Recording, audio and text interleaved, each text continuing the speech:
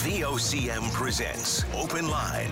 The opinions expressed on this show are not necessarily those of the station. And now your host, Patty Daly. Well, all right, and good morning to you. Thank you so much for tuning into the program. It's Thursday, November the 23rd. This is Open Line. I'm your host, Patty Daly, and David Williams, he's produced the program. Let's get it going. If you're in the St. John's metro region, the number to dial to get in the queue and on the air, 709-273-5211. Elsewhere, it's toll-free long distance, 1-888-590-VOCM, which is 8626. So a bit of snow on the ground. I mean, a centimetre, I think, fell overnight, but it is pretty slippery, I guarantee you that. You know, the most popular boot that you see around St. John's is, of course, people wearing the Blundstones.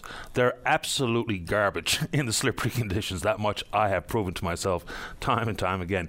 Lots of weather warnings in play. Freezing rain, lots of wind, lots of rain on the southwest coast. Maybe 60, 70 millimetres of rain today, possibly. So anyway, watch your bobber. The Newfoundland Growlers came up short in Utah last night. A 4-win loss to the Grizzlies, still looking for their second road winner of the season. And how about that Newhook kid? He played great last night. So I don't sleep very well. When I woke up, I did flick on the game for a little while. So Newhook with his fifth and his sixth goals of the season, including the game winner with about 3 minutes remaining. I'll add to what Brian Medore said in the VOCM newscast. He was also first star of the game last night.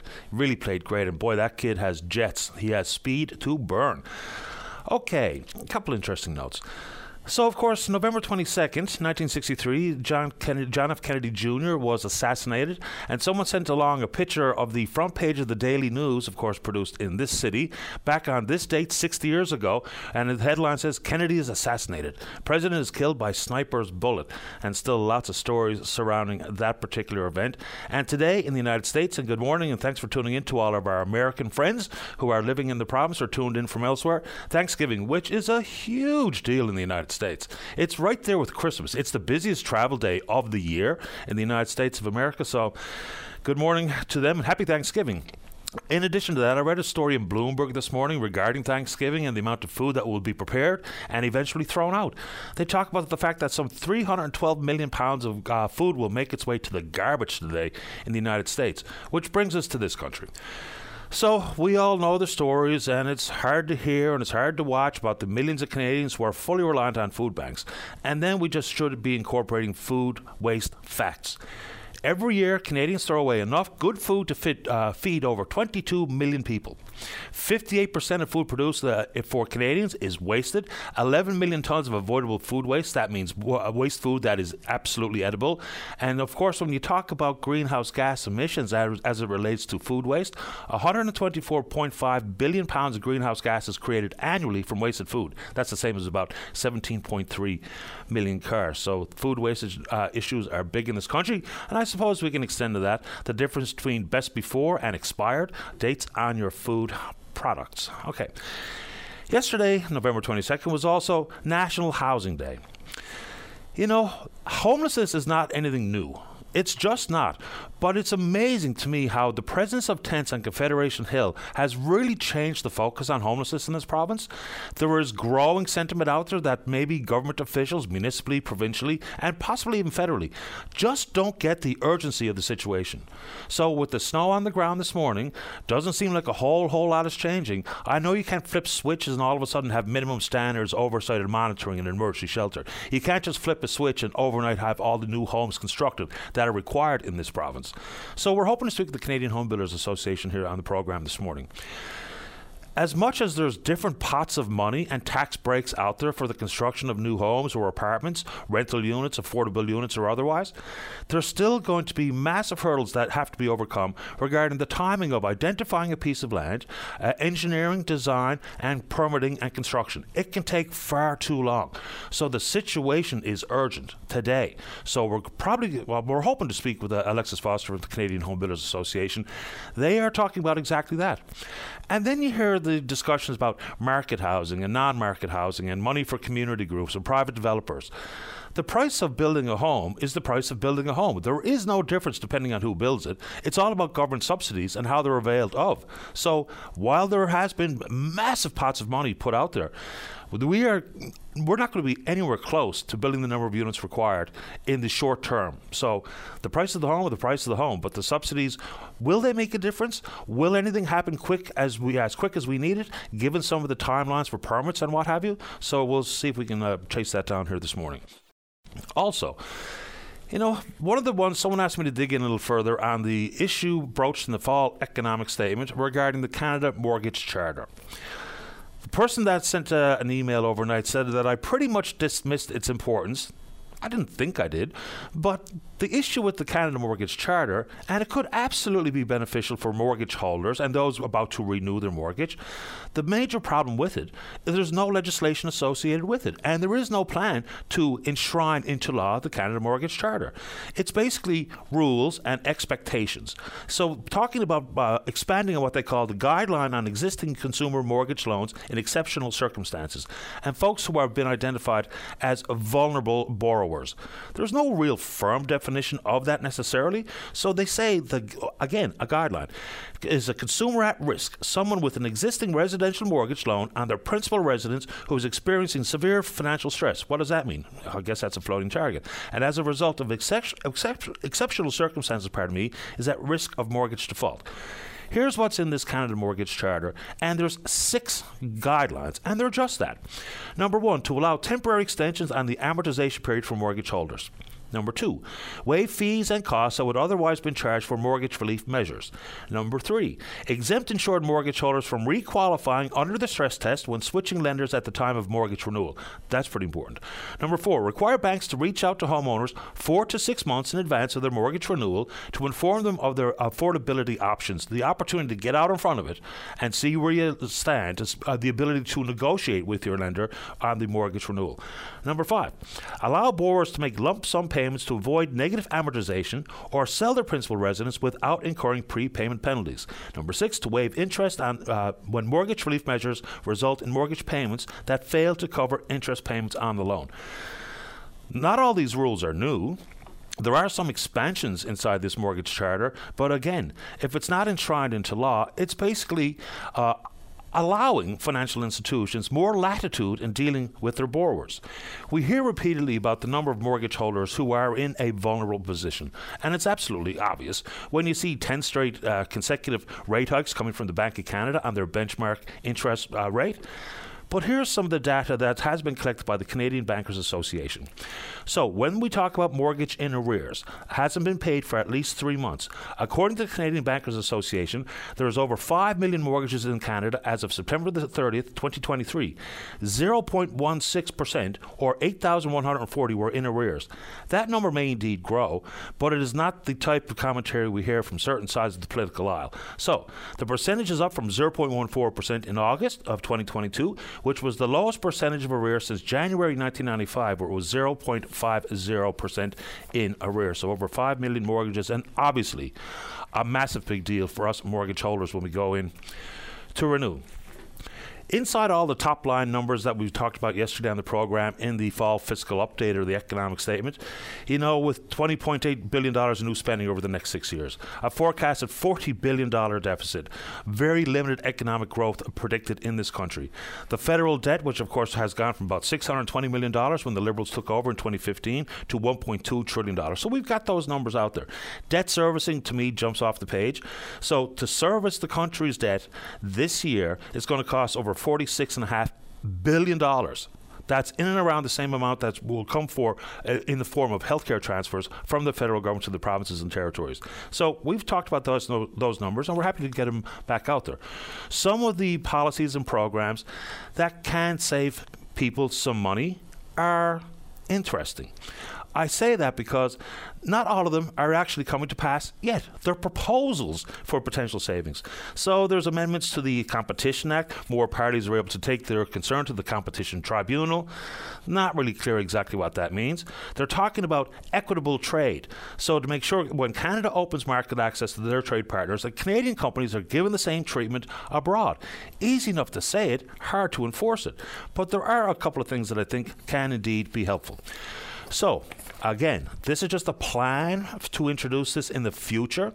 The Government of Canada is talking about amending the air passenger protection regulations to make sure that children under the age of 14 can sit with the accompanying parent free of charge. Asking the CRTC to examine international roaming charges. Okay. Here's one that I think when we acknowledge the fact that there's a mental health, again, probably a real proper label is a crisis in the country. So they are removing federal taxes on psychotherapy and counseling. So that means that GST, HST will be removed from professional services, making access to therapists more affordable, and that's probably a very important move. In this province, when we got the most recent unemployment numbers, the unemployment rate had ticked down. So, of course, good news.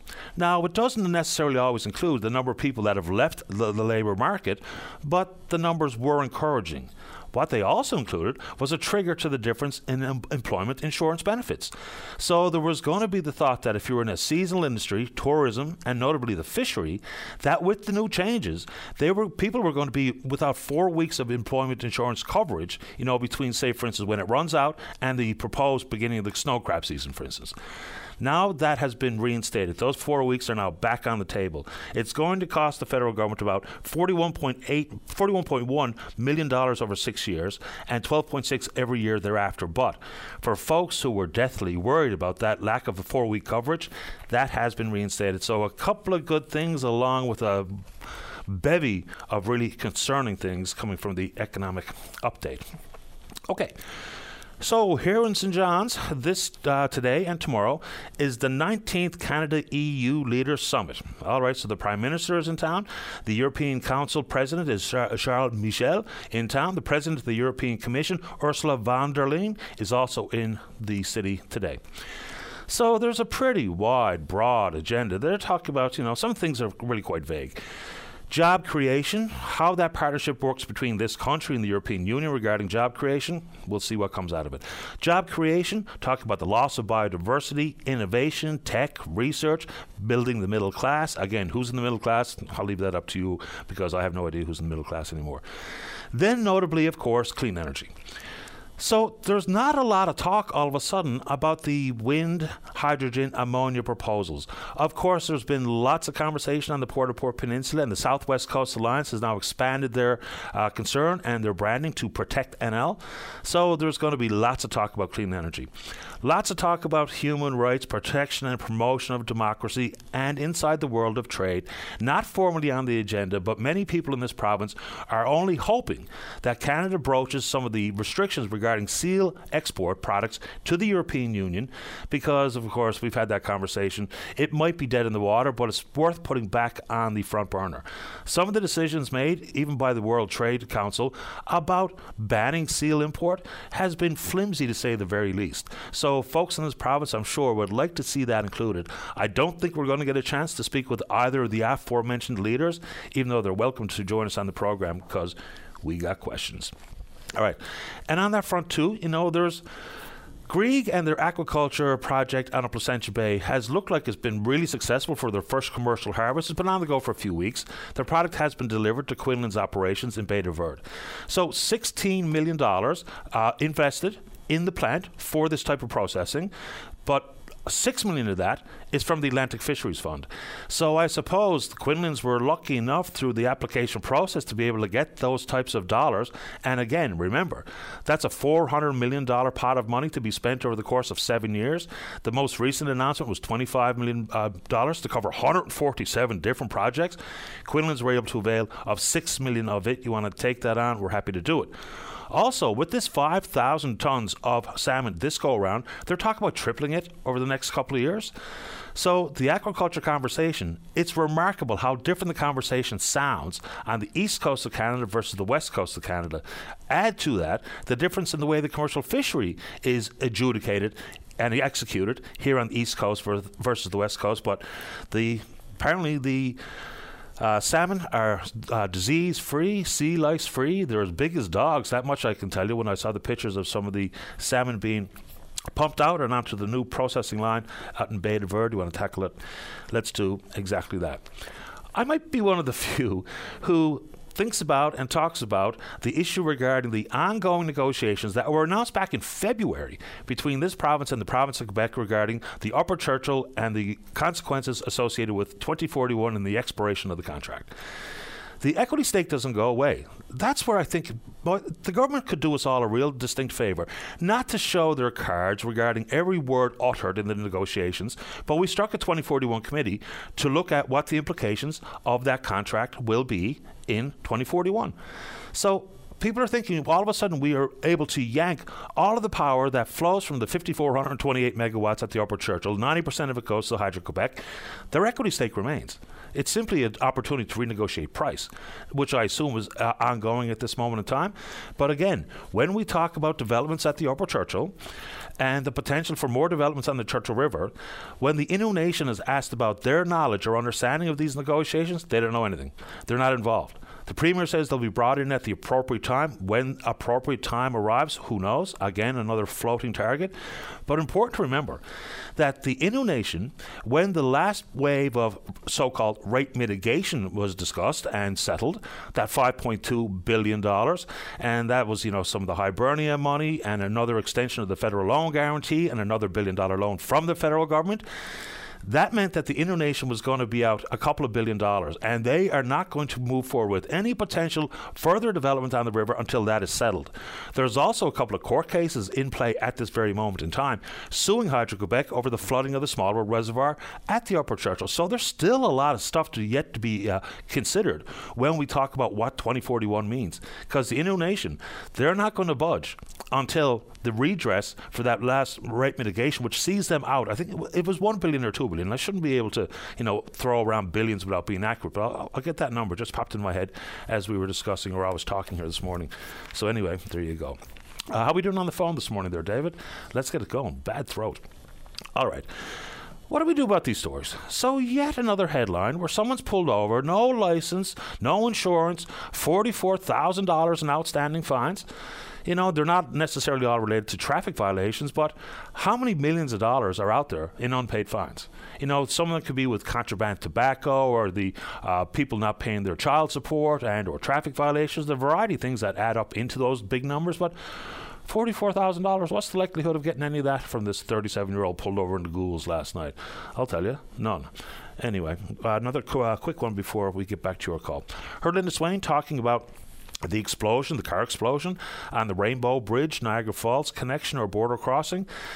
They say, no evidence of terrorism at play, but if you've seen the pictures and the moving video, it was an extraordinary explosion. There was literally nothing left of the car. It was absolutely blown to smithereens. And last one on the federal front before we get back and speak with you. So we talked last week about the fact that a former RCMP intelligence officer was being charged with 6 charges in front of that particular person. His name is Cameron Ortiz. So this was all under the Security of Information Act. He's been found guilty on all 6 charges. So the Crown is looking for punishment up to 20 years, and it's the first time that anything regarding the Security of Information Act has been tested in court, and Mr. Ortiz found guilty on all 6 charges. The defense are talking about the fact that he had to defend himself with one hand behind his back because of the lack of the ability to provide all of the evidence to the jury. So there were some 500 pages of evidence, and some, of course, had to be redacted because of national security. But he's been found guilty of sharing information with some of our enemies. Mr. Ortiz facing some serious prison time. All right, we're on Twitter. We're VOCM Open Line. Follow us there. Email address is openline@vocm.com. When we come back, let's have a great show. That means you're in the queue to talk about whatever's on your mind. Don't go away. Welcome back to the program. Let's begin this morning on line number 1. Good morning, Ron. You're on the air. Hello. Good morning, sir. Hi. Is this Patty? This is me. Hi. My name is I'm calling for Cowhead, Newfoundland. Okay. Anyway, I get a little bit of issue with an oil tank here.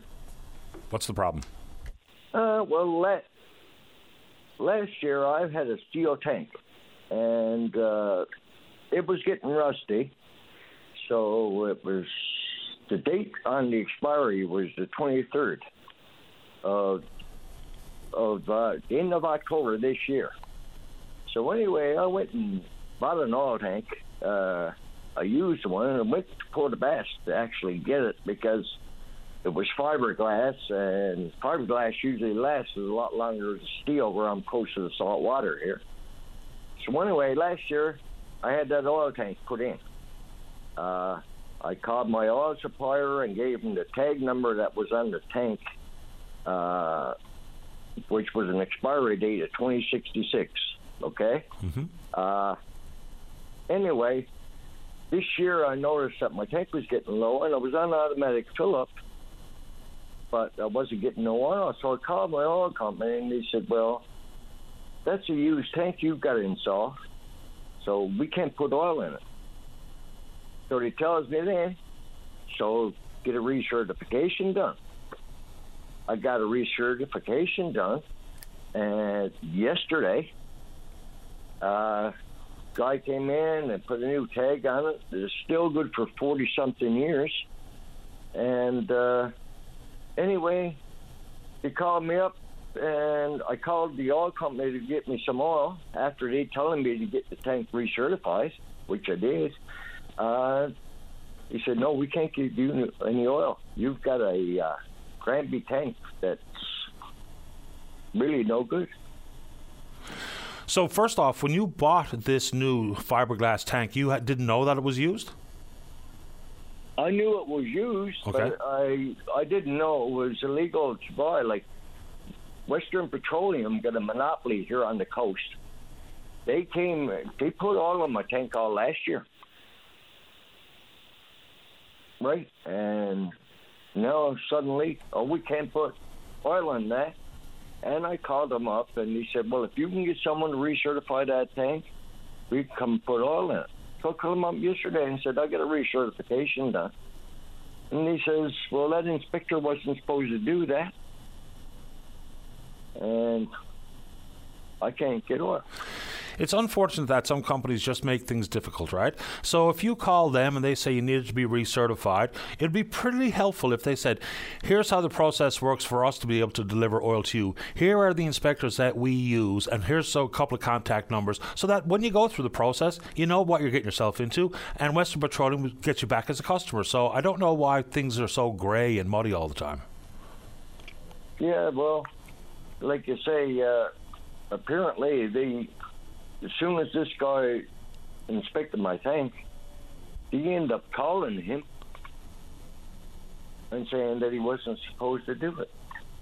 Now, everything is fine with him. Like, I figured I had a new tank, and I was getting ready to go buy another one, and I called the guy that installs the tanks in this area, or did install in tanks in this area. And he said I had to give it up because it's too expensive. He said, I got to charge $3,200 for a steel tank, which is probably going to only last about 20 years.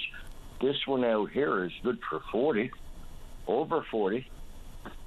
And I have to go pay another $3,200 for a tank. It's probably going to last about 15 years because I'm only about 100 feet from the salt water. So, Ron, now that we are where we are, what is Western Petroleum saying you need to do? You need to just buy another tank, period? Yeah, they're saying this tank is no good. We can't. They say if we fill up that tank and anything happens, we're liable for a spill.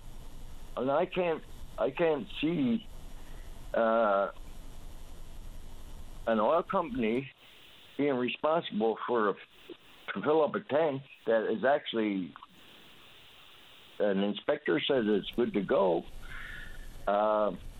Anyway, I don't know.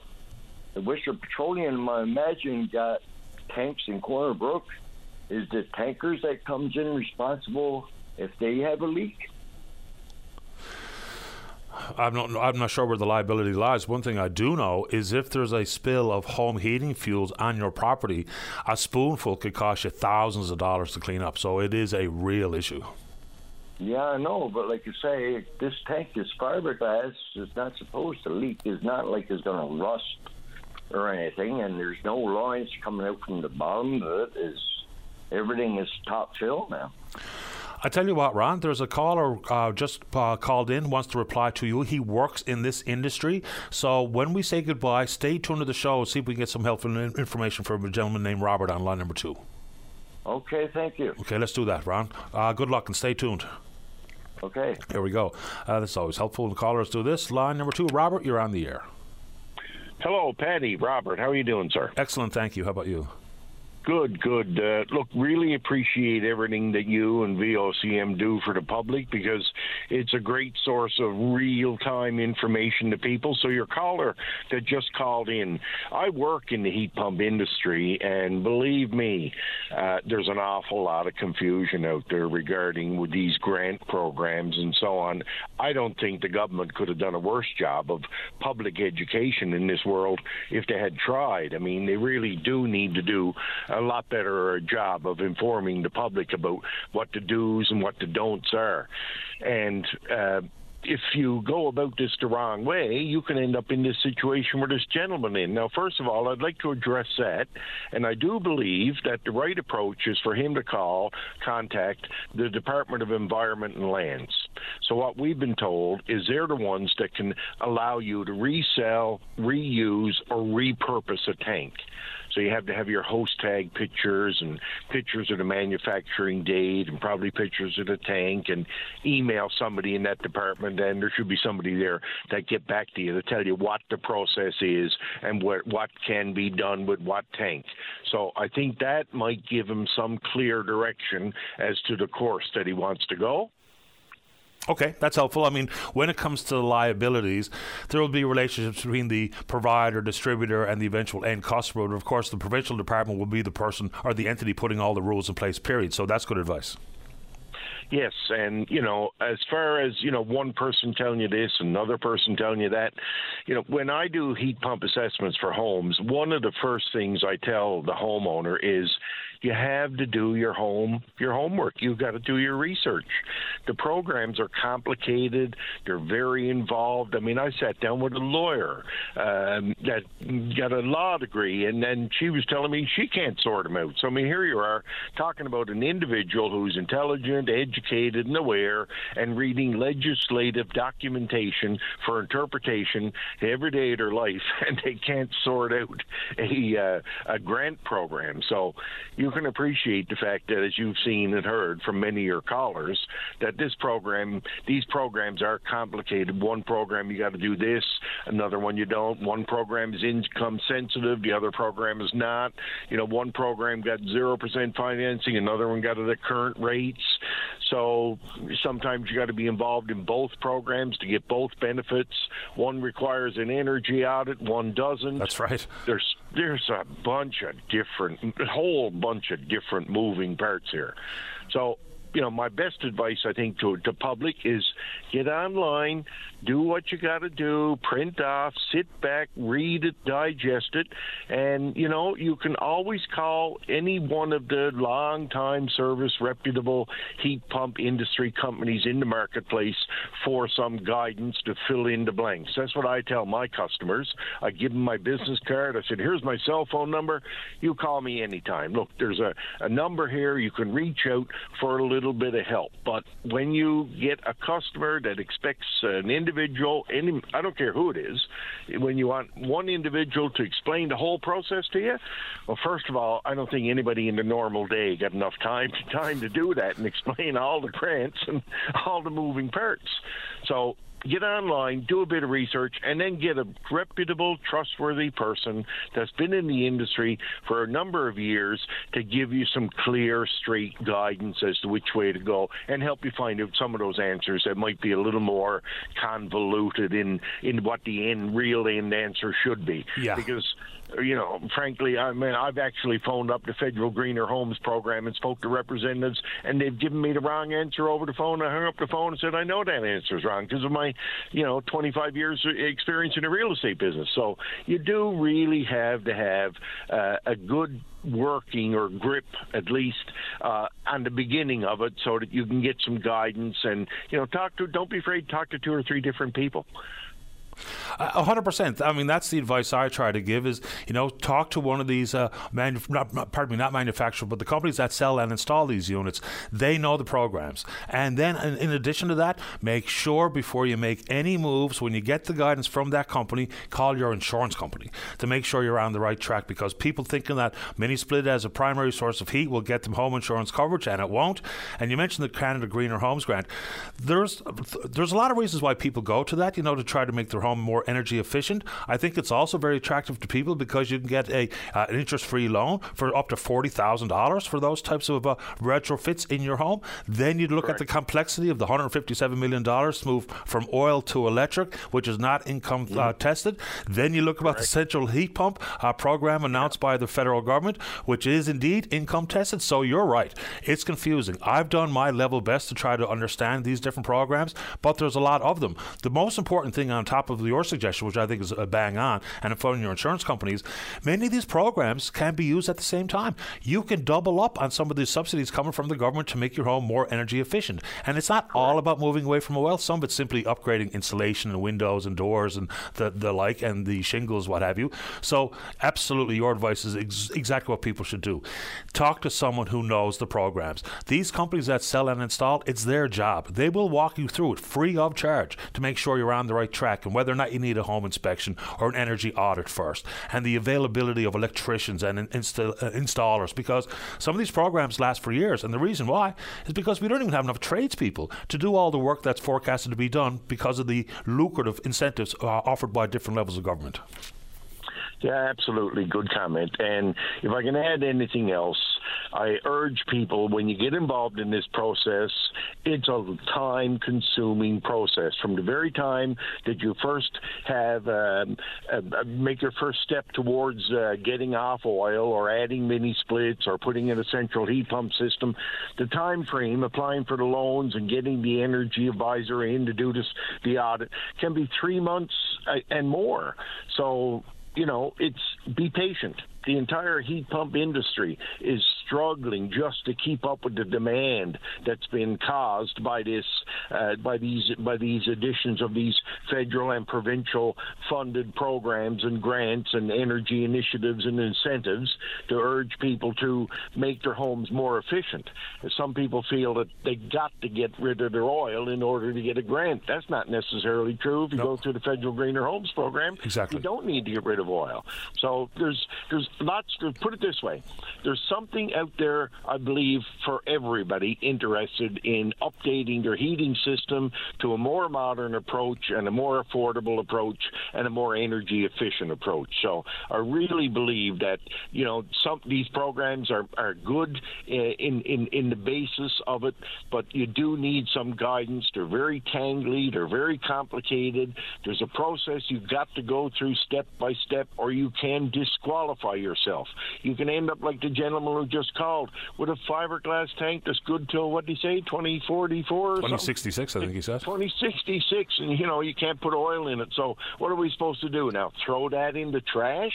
I mean, this is a program that's supposed to, reduce energy consumption, reduce carbon footprints and so on, yet we're going to throw a perfectly good tank that was one day good till 2066 and the next day is good for the garbage? Yeah, that's right. So there needs to be a whole reworking in some areas of these grant programs. The government needs to take a second look at this and have a clear path so that individuals like your last caller don't end up with hundreds or thousands of dollars worth of investment now and still don't have an oil tank and still can't get oil in his house, and here's a winter freeze, and next thing you know, if it's on a primary heat source, his pipes are busted. Yeah, that's right. And there's a difference in the programs, too. What's a rebate, like the Canada Greener Homes, is a rebate program versus the $157 million the province put forward. You can actually have the people who do the work for you direct bill, take charge on out. So there's a big difference that you have to understand, too, whether or not it's cash on the barrelhead or direct billing to government where you don't come out of pocket for the entirety waiting for rebates. So I'll put that in there as well.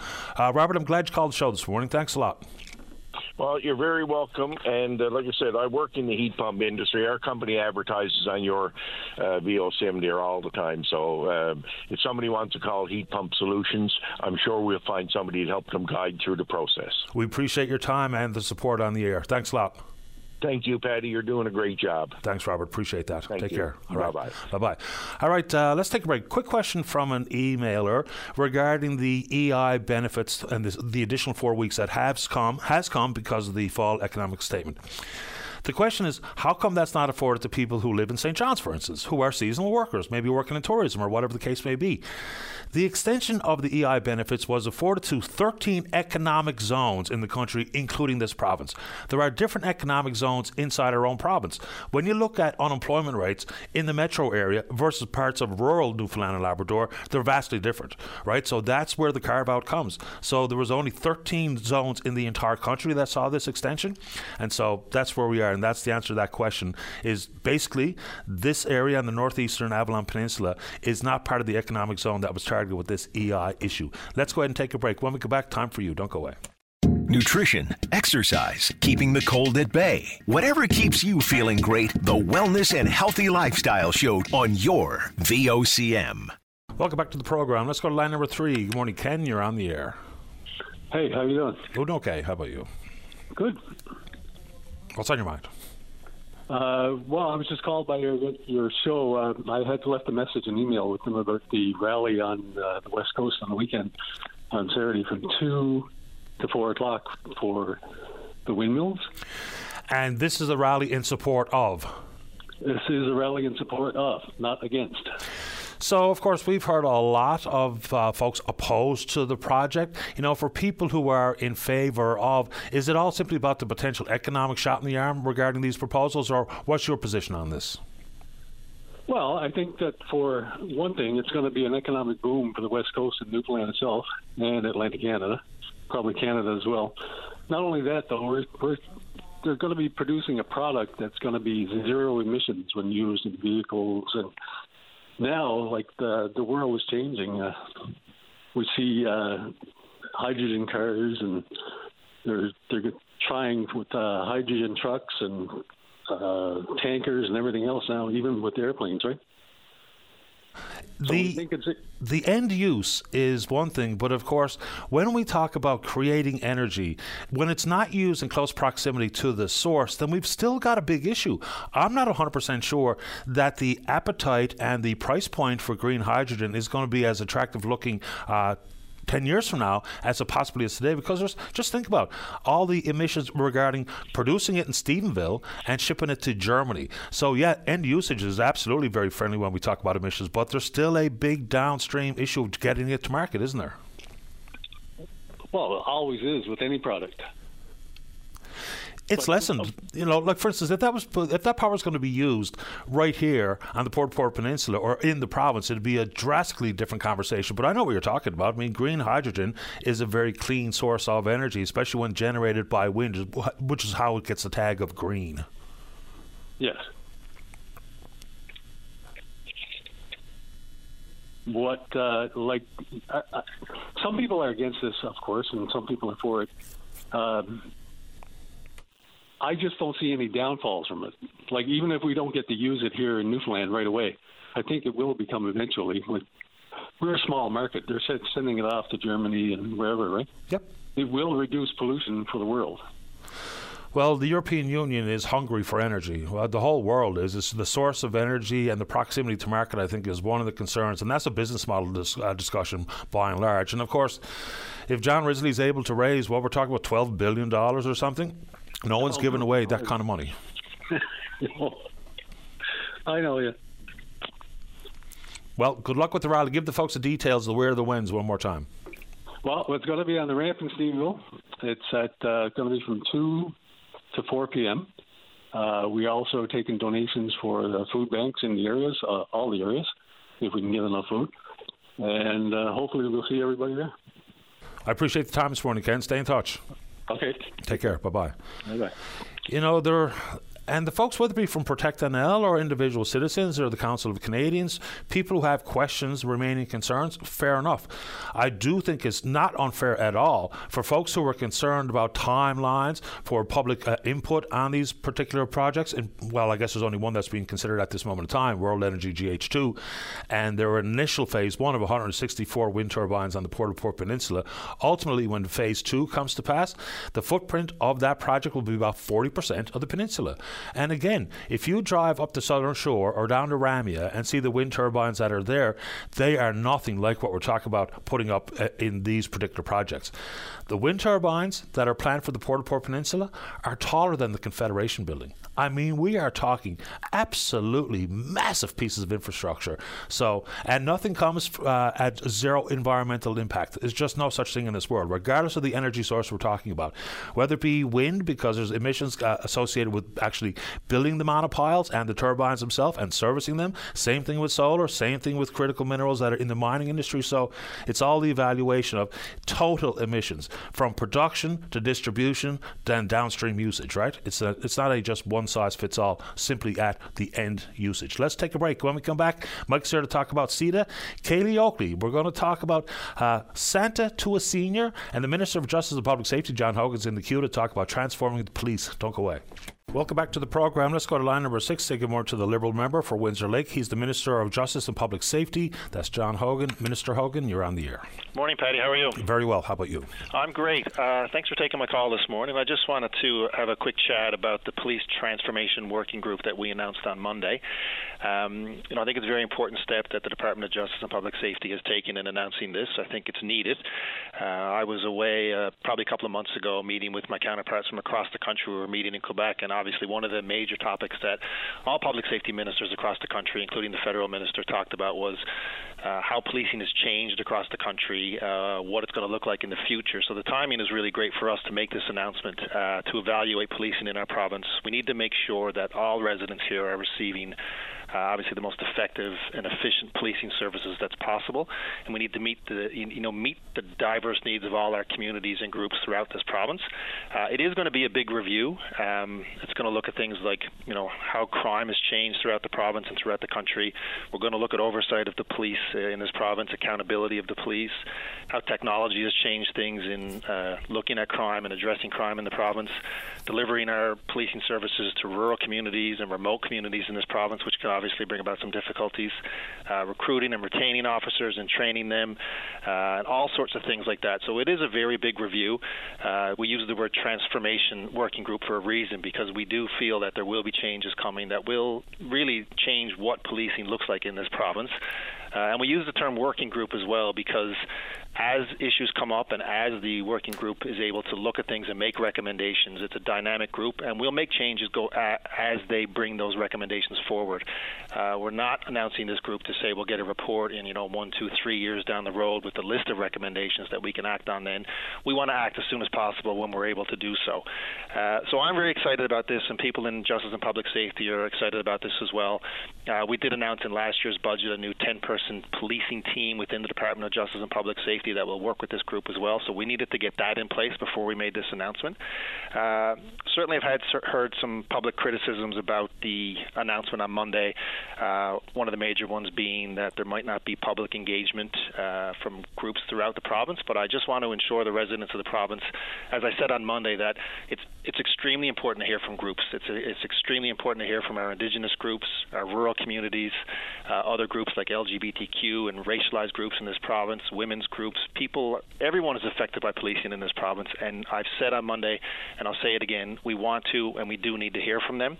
Part of the news release did actually mention a Minister's Advisory Committee on Policing, and that'll be created under the Royal Newfoundland Constabulary Act, which will form a big part of how these public consultations are going to take place, and we welcome all sorts of groups to be part of that, and we'll populate that in the near future.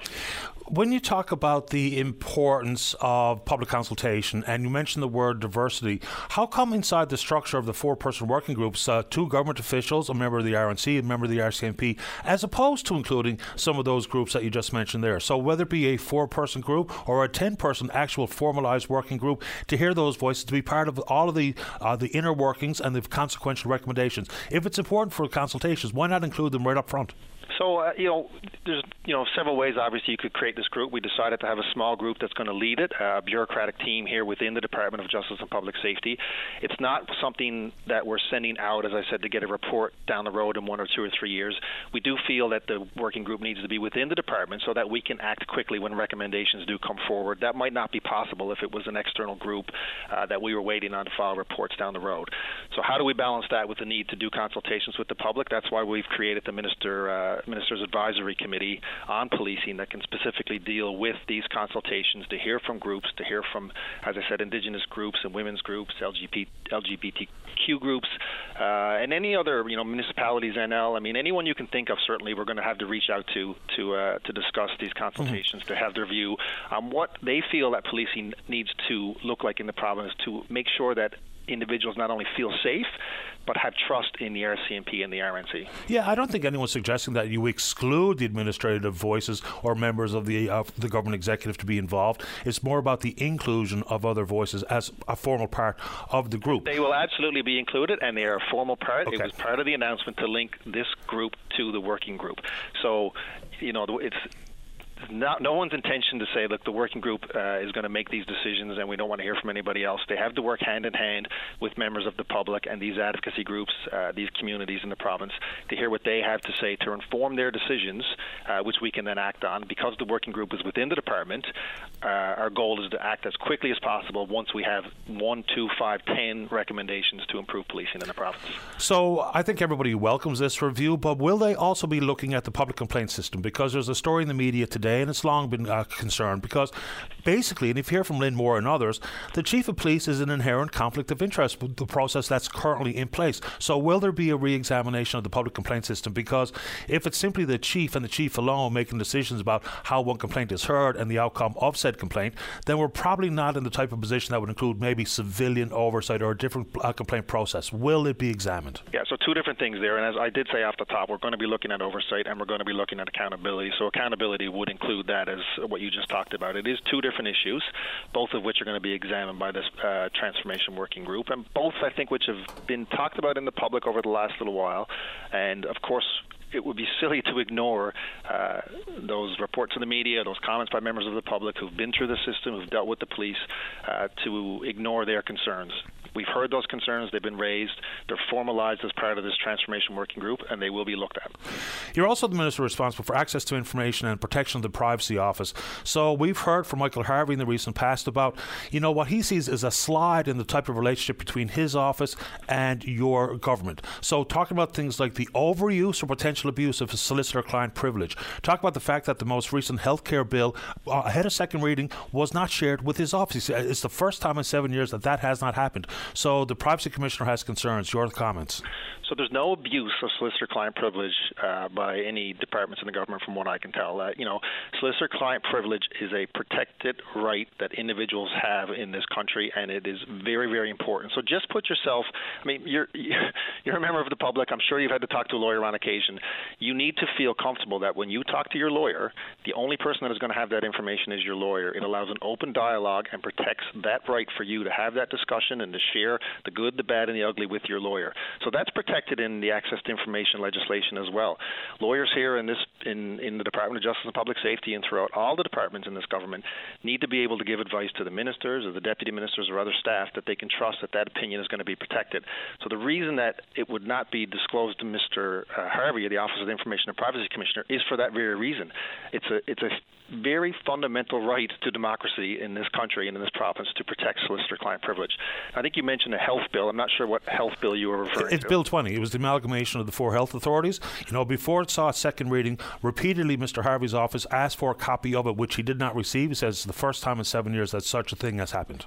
Yeah, so I'll just go to, I don't want to bore everybody with legal analysis here, but if you look at Section 112 of the legislation, what it does is says that there has to be consultation when the minister feels that there is that a proposed bill, so the bill might not even exist yet, it might be an idea of a proposed bill when that proposed bill may have consequences for either access to information or protection of privacy. So it's the minister's obligation when he or she feels that there might be a risk to either of those items.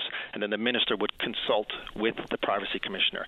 The opinion that we have on that section, which we had a legal opinion or a written opinion from Mr. Clyde Wells, who's not only former premier of the province, he's a former Chief Justice of the Court of Appeal.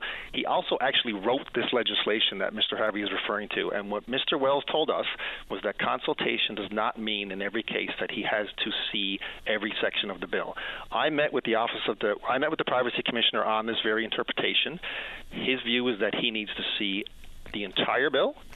Our view, based on Mr. Wells' opinion, is that he can and should and will see the relevant sections of a bill that affect access to information or protection of privacy. So there's just a little bit of a difference of opinion about how much of that legislation needs to be seen.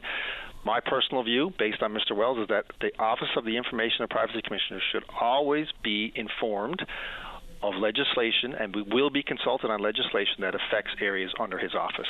Yeah, Mr. Harvey says... I clarify that. I don't disagree with him that he needs to see that information.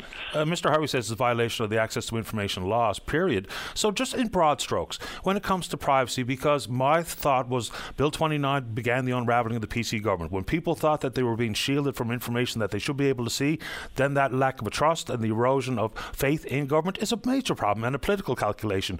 But when it comes to solicitor-client privilege, and Mr. Harvey's not in the business of releasing personal information. He's not going to release commercial sensitivities, those types of HR-related matters. So when it comes to this broad stroke question, when it comes to what should and should not be seen by the general public, why isn't it up to the Privacy Commissioner versus the Minister of the Crown?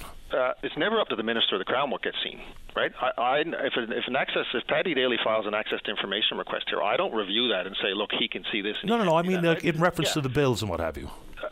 Well, we're just interpreting the legislation, but in terms of solicitor-client privilege, your question there is that it can never be a document can never be withheld from the public on the basis that someone says it's solicitor-client privilege if it isn't. So if a document is saying, it's not going to be released because it's solicitor-client privilege, and an individual who made that application feels that that's not correct, the courts can determine that that document needs to be released. So there was always ultimate protection that every document that should be public, that's not solicitor-client privilege, for example, needs to be released. The fact that it might not go to the Office of the Information and Privacy Commissioner doesn't mean that it's the end of story. As with anything in society, right? Courts are always going to have the final say. And a judge can look at a document and say, you know what, Department, I don't think this is solicitor-client privilege. I don't think this is legal advice. It needs to be released to the public. So I need to be very clear on that document, nobody can put a stamp on it and claim that it's solicitor-client privilege when it isn't, just for the sake of trying to not release it to the public. I totally agree with you. Transparency is super important. It needs to be done not only because these are public records, but to have faith in government officials as well. Last one before I let you go. On the working group regarding transformation of policing, will there also be an examination of human resources? Because when the RNC geographical footprint expanded and 10 additional officers, there will be questions there because the RNC is stretched pretty thin as it stands. All the vacancies inside the RCMP, and they've got a job recruitment drive ongoing. Will there be a look at whether or not we have enough money invested and consequently enough officers, whether it be for highway patrol, investigative services, and all throughout the gamut of law enforcement? Has to be part of it, right? If a recommendation comes in and says you need more officers in this part of the province, well, and that's another great reason to have this review within the department, because then we can go to the Department of Finance and say, what does the fiscal forecast look like for this recommendation if it requires more resources, more cars, more officers, more civilians, and on and on and on. So, yeah, it will look at resources, it will look at what we need, it will look at how policing is delivered and what that's going to cost. I appreciate the time this morning, Minister. Okay, thank you. Take care. Bye-bye.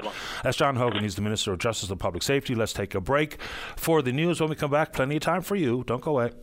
Get lost in the music of legendary artists like Elton John, the Beatles, and more. Join Claudette Barnes every Sunday from 12 to 1 p.m. and relive fond memories through the power of music with Sunday Melodies on your VOCM. Welcome back to the program. Let's go to line number one. So we're to Kaylee Oakley with Made to Sparkle. Talk about the upcoming Santa to a Senior program. Good morning, Kaylee. You're on the air. Hi, Patty. How are you? I'm excellent. How about you? I'm great. All right. Tell us about Margaret's Santa to a Senior initiative. Yeah, so this is an initiative we do every year. This is our 6th year running. So we, the last couple of years, have linked up with Seniors NL. So we're helping seniors that are currently still living at home, that are low income, that either have just some family or no family at all. So they do food hampers every year, and we link up with our care packages to share with them. How do you identify who would be a recipient? So I don't personally choose myself, as we right now, as I said, we link up with Seniors NL, so they have seniors that contact them, and they have a broad range of questions and stuff where they gather who I guess is the most in need at the time, and so my packages just kind of go towards those. What would people find in the care package? So it's a broad range of things. You get your essentials: shampoo, conditioner, toothbrush, toothpaste, hairbrushes, but then we also put in some small prizes. So it could be anything from glasses cleaners to puzzles to anything like that. So how many people were you able to give these gifts of cheer last year? Last year we did 68, and that's also including couples. So we do singles and couples. Terrific. I suppose I should have asked this from the onset, but tell us about Margaret. If the program's called Margaret's Senior Santa to a Senior, who's Margaret? Margaret is my grandmother. Really tough to talk about. She was my very best friend. She was the most giving person I know. She taught me everything I know about sharing with those who are less fortunate than I. My grandmother passed away during the pandemic. So this was my 2nd year running when that happened. So I re-released the initiative as Margaret's Santa to a Senior because I thought it was best that we highlight her. I'm glad I asked, and I'm sure she's beaming with a big smile with what you're doing here. So congratulations. It's a great program. Thanks for making time for the program this morning, Kaylee. Thank you so much, Patty. So everyone can reach out to us. Facebook is the best place to get us. That's just Made to Sparkle. We also have Instagram, and our website is sparklingday.ca, where you can reach out to us there as well. And it's MAID, not MADE. Correct, yes, right. MAID. Made to Sparkle. Keep it up, Kaylee. Appreciate it. Thank you so much. Have a great day. You too. Bye-bye. Bye. Here we go. That's a lovely program. Let's go to line number 4. Mike, you're on the air. Hey, Patty, good morning. Good morning. A very interesting program, and congratulations to Kaylee and those people that are doing that work. As a senior, I know that because a lot of those people need us out there. Thank you, Kaylee. Thank you and the organization for.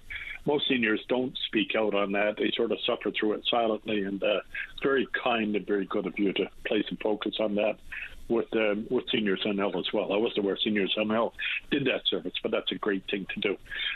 Patty, I called to speak about CETA, C-E-T-A, the Canada-European Trade Agreement people visiting St. John's the next couple of days. But before we got into that, you spoke to Mr. Hogan. You threw a bit of it off the rails. Patty, would you help me understand what Mr. Hogan said? I understand that the Privacy Commissioner sought access to a bill before it went to the House and was turned down or didn't get it. And Mr. Hogan's explanation is they went out to a lawyer, in this case, former Premier Wells, who I think initially had some part in writing the initial legislation, who really basically came back and said, well, you haven't got to tell them everything. And if they don't like it, Mr. Hogan says the Privacy Commissioner can take us to court. That's basically it. What the hell? I mean, he's a Privacy Commissioner, Mr. Hogan. He won't put that out on X. I'm sure he won't, Confer with him.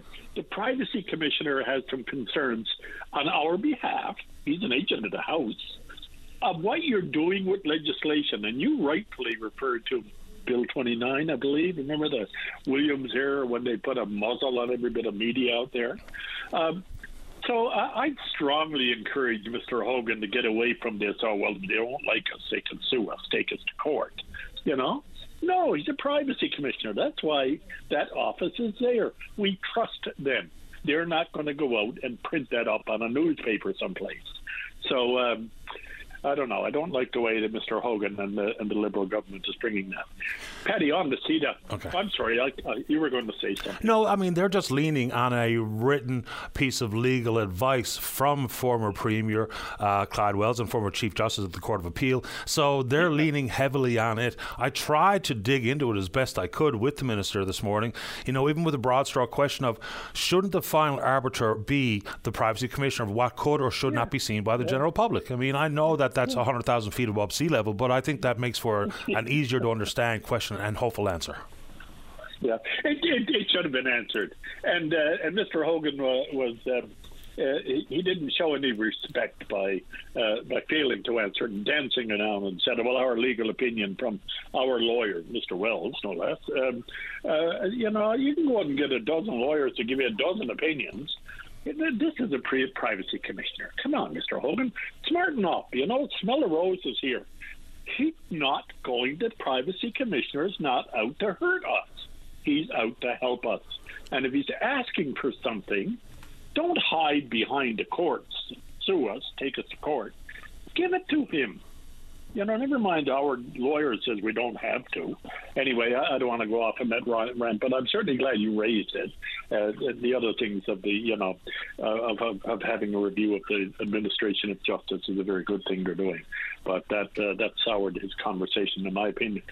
Paddy, if I may, I'd like to jump on to CETA visiting us, the Canada-European Trade Agreement people and their counterparts in Ottawa.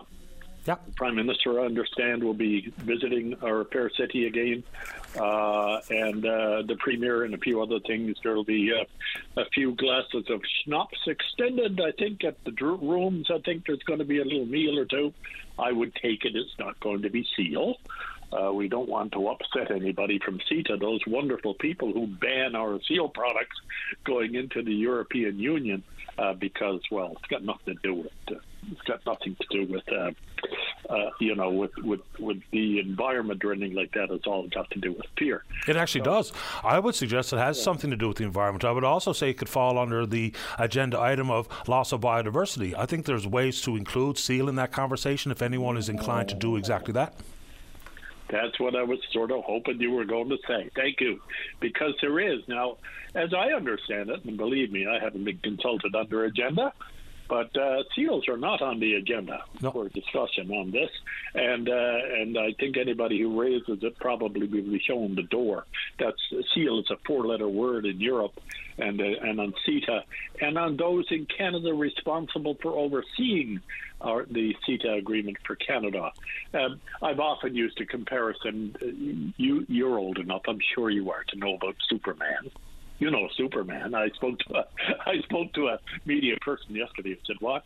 And I referred to Superman had one thing that could bring him to his knees, one thing that could take all his power away. Kryptonite. Well, it's the same way. Yeah.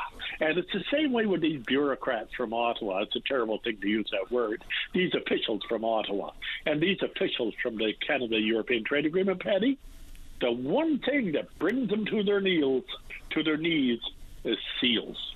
Seals is the kryptonite for any kind of a trade discussion. And not only in CETA, we have it in NAFTA, we have it in other agreements as well, where officials and in Ottawa who really don't want to talk about this issue at all. It's so unimportant to them. The only thing important to them is to keep it down.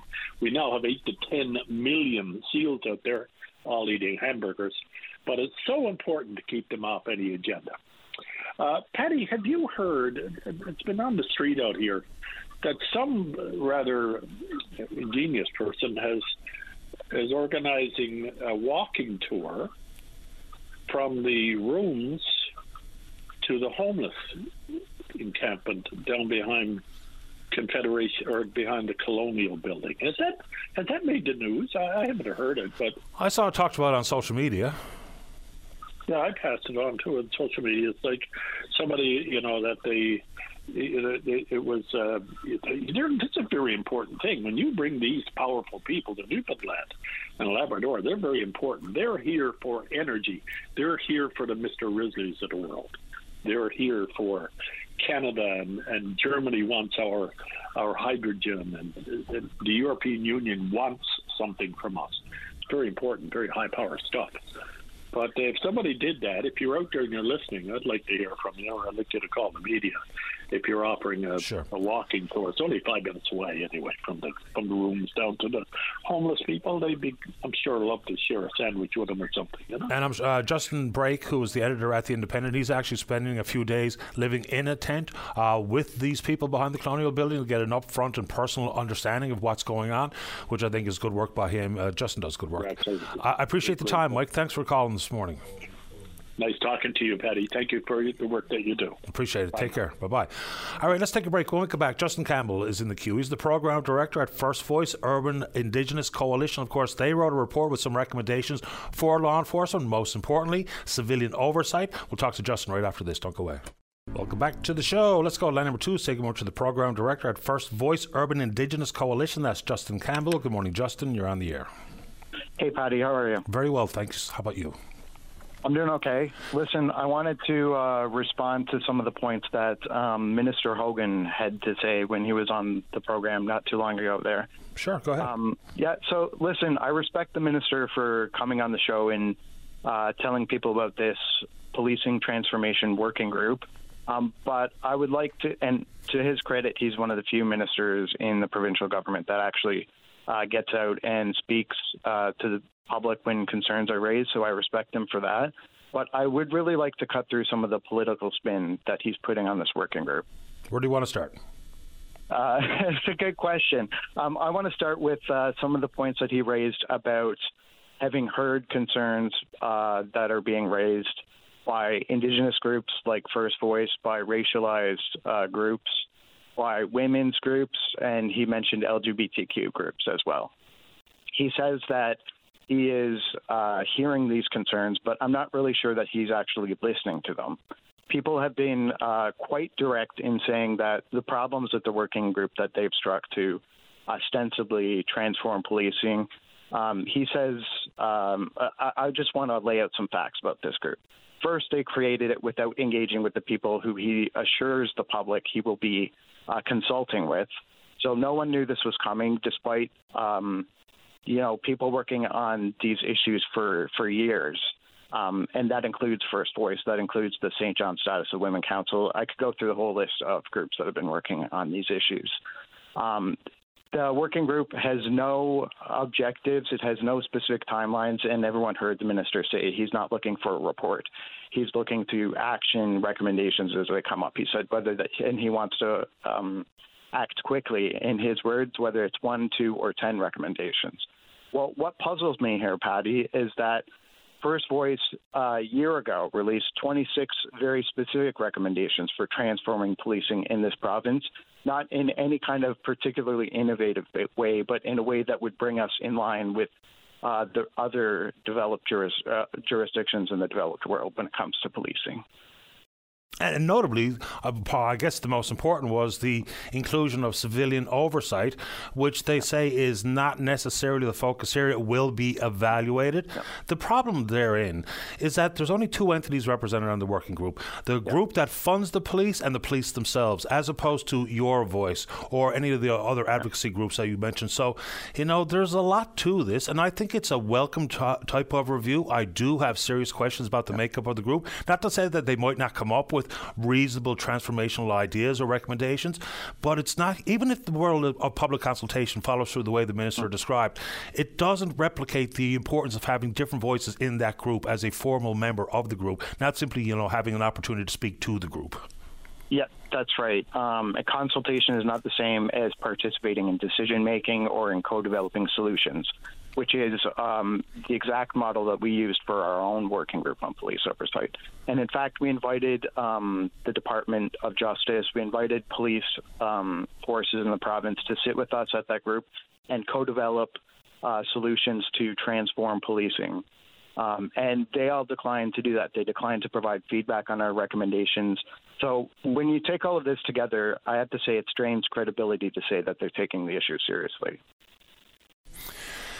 If it turns out to, and I'm not sure where this is going to land, and even if there's no timelines associated with a final list of recommendations, which I don't really know why that would be the case, even if there was, say, 3 different gates that we could swing open or closed. So we'll have an initial report in 6 months and a final report in 2 years, whatever, so that we can actually see some status of the progress that the group is making.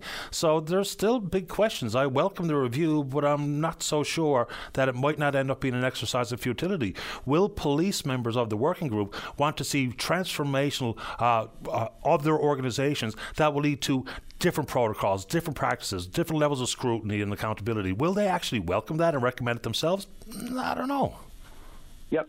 Yeah, that's an excellent point. And again, back to the minister saying he wants to act quickly on these things. Again, he could start this morning on developing a plan to implement the 26 recommendations that we already put forward. So the recommendations are out there. We know what to do. It's a matter of acknowledging that there is a problem, that we need to improve civilian-led police oversight in this province, that we're just as good as any other jurisdiction in the developed world.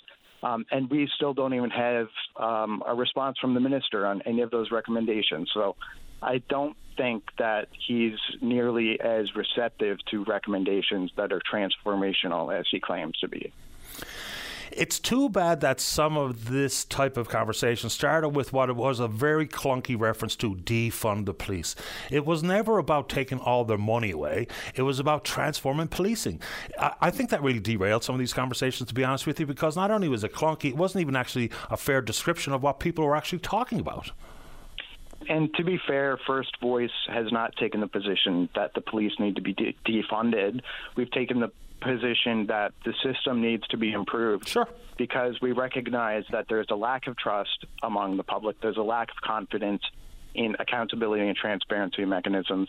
But these are not problems that are insurmountable. They've been solved in other jurisdictions. We looked at how those solutions have been implemented elsewhere. We took the best of them and said this is how it could be applied to Newfoundland and Labrador. And then we have the minister now announcing the formation of this transformational policing working group. When we've already got the solutions out there, it's a matter of acknowledging that there's a problem. It's a matter of moving forward on the recommendations that have already been put forward and actually listening, not just hearing the public criticism. Beyond civilian oversight, Justin, just pepper the listening public with a couple of the other key specific recommendations that your report made before we move off to the break. Yeah, that's right. So the core of our report was indeed on building a civilian-led police oversight board, and that would be responsible for a variety of things, from high-level policy to recruitment to many of these other areas that they're talking about. And that civilian-led police oversight would have diverse voices. We had recommendations in our own report about how that diversity could be captured. Notably, as you've already pointed out, that diversity does not exist in the working group that the government has now announced. So it's not civilian-led, but it's expected to serve the civilian public. As for other recommendations that we have here, there were 9 recommendations on transforming the public complaints process, which is, as Lynn Moore called it, daft process, which it is. It's nearly impossible for regular members of the public to navigate. We also included 4 recommendations on improving public trust when it comes to CERT-NL, that's the Serious Incident Response Team. And then we had 2 other recommendations beyond those 3 big areas that I mentioned. I appreciate making time for the show this morning, Justin. Thanks a lot. Yeah, just one last thing, sure. Patty. Now that we've laid all of this out and now that the minister seems to want to make public statements in support of the working group, I want to challenge him to call back and explain why he is not acting on recommendations that have already been identified by the groups that he listed: Indigenous people, women, racialized groups, LGBTQ groups. All of these groups were involved in the development of these 26 recommendations. So I challenge him to call back and give a clear answer to that. Fair enough. He's welcome to do exactly that. Thank you, Justin. Thanks, Patty. You're welcome. Take care.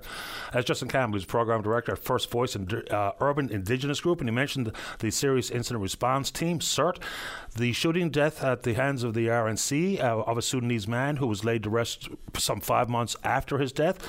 The investigation has concluded. The report is in the hands of Mike King, who's the leader of the Serious Incident Response Team, so we assume we'll get some information very soon. Let's go. Before we get to the break, let's take Sharon on one. Sharon, you're on the air. Hi, Patty. Hi. I'm calling concerning the homeless, that they were looking for pallets. That's right. Yes. Do you have anyone that I can get in touch with? A number, or they can get in touch with me? You have pallets to donate then, is that? Yes, I have, yes. Okay.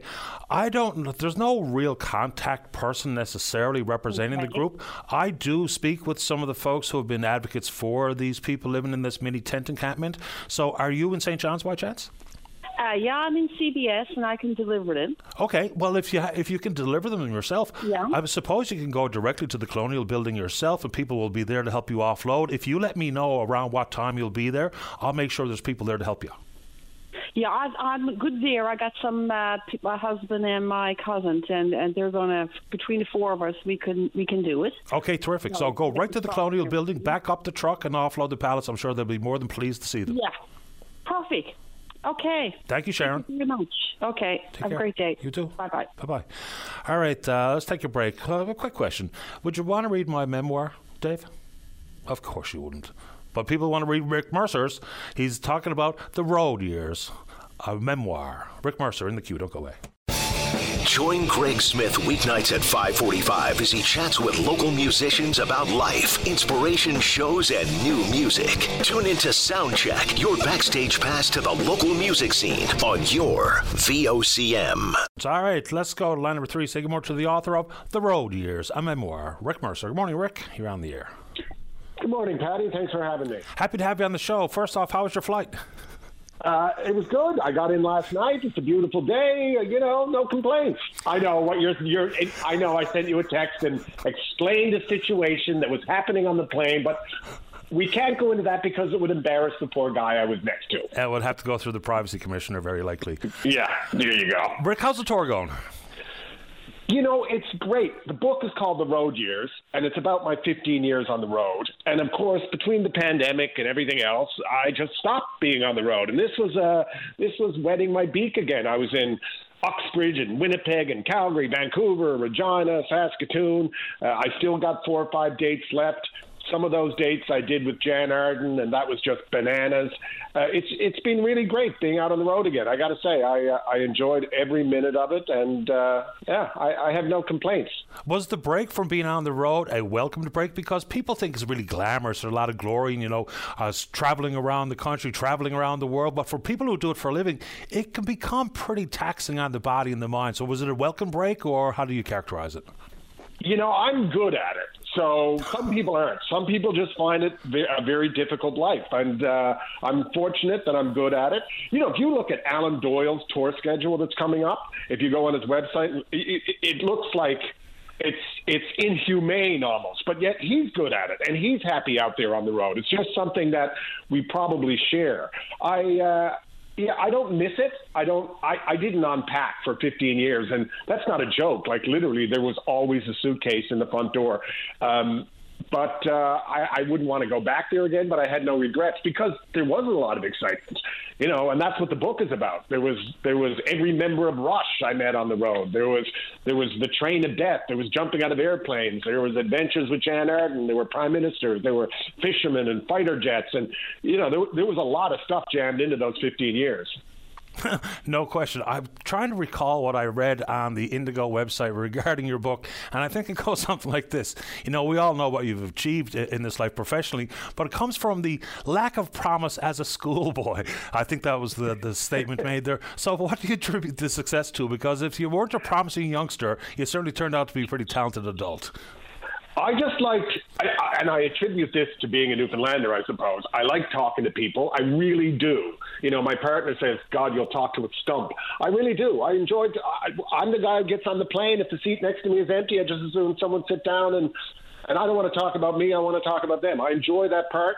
I don't think I have a lot of skills, but I think I can make people feel relaxed. And my favorite thing in the world was always taking someone like an oyster fisherman or something who's never been on TV before, putting them on TV, but making them relaxed enough that they come across like a rock star. That was always, I felt if I had any superpower, that was it. And I love doing that more than anything else. And amazingly, and I've known this and I've learned this lesson the hard way, it's difficult to work with and make a good sitcom or a scene or a bit with animals and children, but you never shied away from either. No, I didn't. And they, because people love animals. It's the people interacting with the animals that don't really like it. But we always put dogs on the show, and I always put kids on the show. And of course, we did the Spread the Net challenge, where we would travel around the country every year, and we'd visit the schools that raised the most money for the Spread the Net initiative, which was raising money for bed nets in Africa. And they would be high school students and elementary students and junior high students, and they were always great, and they were some of my favorite shoots. I love that. And you talk about animals. I seem to remember an episode where you had an unfortunate interaction with a cow. Well, it wasn't an unfortunate interaction. I was doing the job, Patty, and the job entails, penetrating the cow with your arm to see if the baby was okay. That was the job. And so that was my job, to do the job and do it to the best of my ability. Well, it looks like it was a real success.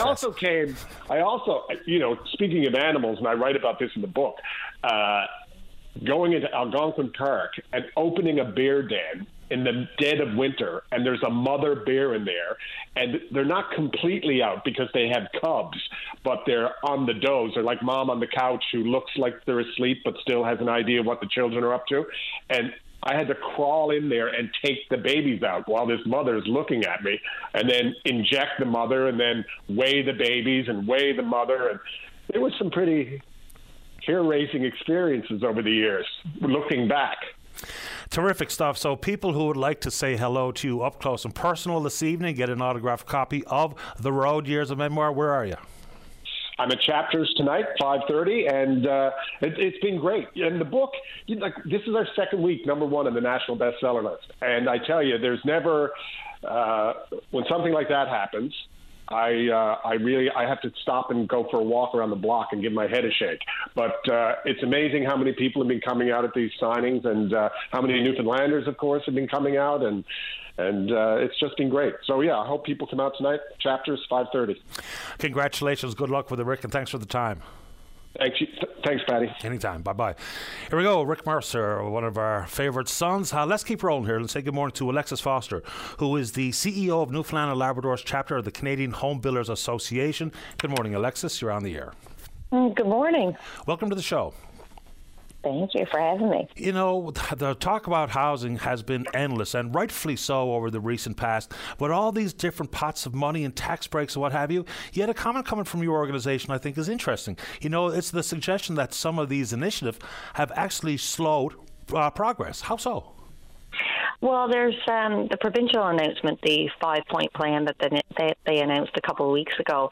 There was a note in that about secondary and basement suites and an incentive where homeowners access up to $40,000. So we're seeing a lot of homeowners saying, well, you know what, I wanted to put in a basement suite, but maybe I'll wait until we hear a little bit more about what this program looks like and see if I can actually access those funds. So what are some of the unknowns there? That's always a funny question to ask, because if it's it's a forgivable loan as well, that $40,000. So, increase the value of your own home, additional revenue coming in via the rent itself. So what are some of the questions that are still looming on that program? Well, right now the government has not decided how that program is going to work. So there isn't an application process right now. So we're just waiting until that actually comes out so that people can start applying for it. When we talk about, say, for instance, a tax break, a GST tax break on building affordable units, the price of a house is the price of a house. It doesn't matter if a private developer builds it or a community group builds it. They all cost the same. It's all just the subsidies that change the water on the beans. What's the appetite amongst your members to access those particular building apartments versus single-family dwellings, given some of the tax breaks? Does it actually make it affordable for your members? Yeah, it's definitely making it more attractive. So where we're seeing the removal of the GST and HST provincially and federally as well, it could potentially save hundreds of thousands of dollars depending on the size of the build. So it certainly makes sense. We're in a point right now, CMHC announced that we need 60,000 homes in the next 6 years. So we're looking at 10,000 units every year. That is quite substantial. It's quite higher than what we have done in the past, and purpose-built rentals may be a way for people to actually access these units. Yeah, like last year was almost 1,400 home starts. This year about 899, if I remember the numbers correctly. A real gap between 900 and 10,000. So definitely, inside this world of trying to hit the affordability target, it's one thing to make it more attractive for a developer to get in on some of these government programs, but how do we ensure and how do we control affordability on the other side? I know the government's program is pretty clear on that front. The developer will be the landlord, but the rent will be set by the Newfoundland Labrador Housing Corporation. But outside that program, how do we hit affordability? Because building a single family dwelling at a couple of $100 per square foot, that doesn't come out the other end as affordable, does it? No, it definitely doesn't. So all of these programs are phenomenal. There's even in the federal economic update yesterday, there was announcements, and it was mostly focusing on the social side of housing, which is incredibly important. We need all types of housing in the housing spectrum, but 95% of Canadians actually live in homes that we either own or rent. So we're going to have to start addressing affordability for those people as well. So we've been advocating to the federal government to bring back 30-year amortization periods. This will make home ownership more affordable. People will hopefully be able to get into homes easier that way and afford the payments for them. And we're also looking at the stress test. The stress test has really went over and above correcting any concerns people had in the market. Canadians have a 0.14% arrears rate on their mortgages, which pretty much means we don't miss mortgage payments. So it really overcorrected and is really pricing people out of being able to become a homeowner. Yeah, I mean, mortgage arrears, there's over 5 million mortgages in the country. Just over 8,000 are in arrears. So it's a very, very, very low number. So in addition to stress test and the amortization periods, also in an effort to build the number of units that we need is people to build them. I mean, how dire an issue is it with skilled trades? Oh, it's everywhere. Everywhere is having issues with labor shortages right now, not just skilled trades, but we have been advocating again to the federal government when we're looking to bring in newcomers into Canada that we are trying to attract those who are actually skilled in trades to build homes, because when they come here, they're going to have somewhere to live as well. So we have been pushing that to ensure that we do get the skilled trades we need. We're trying to encourage people that are here and our youth to think about skilled trades. It's a great career to get into. So we're hopeful that through the next little while we will see more people come into the skilled trade sides of things. My understanding is in the federal government targets of in and around 500,000 newcomers per year, some of it is targeted, which does indeed include skilled trades. How much they adhere to those targeted approaches remains to be seen, because there's been a lot of moving parts in the immigration world. Last one. So it's one thing for a developer to be interested or incentivized to do something, identify a piece of land, engineering, design, permitting. Before you actually put a hammer to a nail, it takes too long. You got carry cost concerns. The municipalities really move at a snail's pace.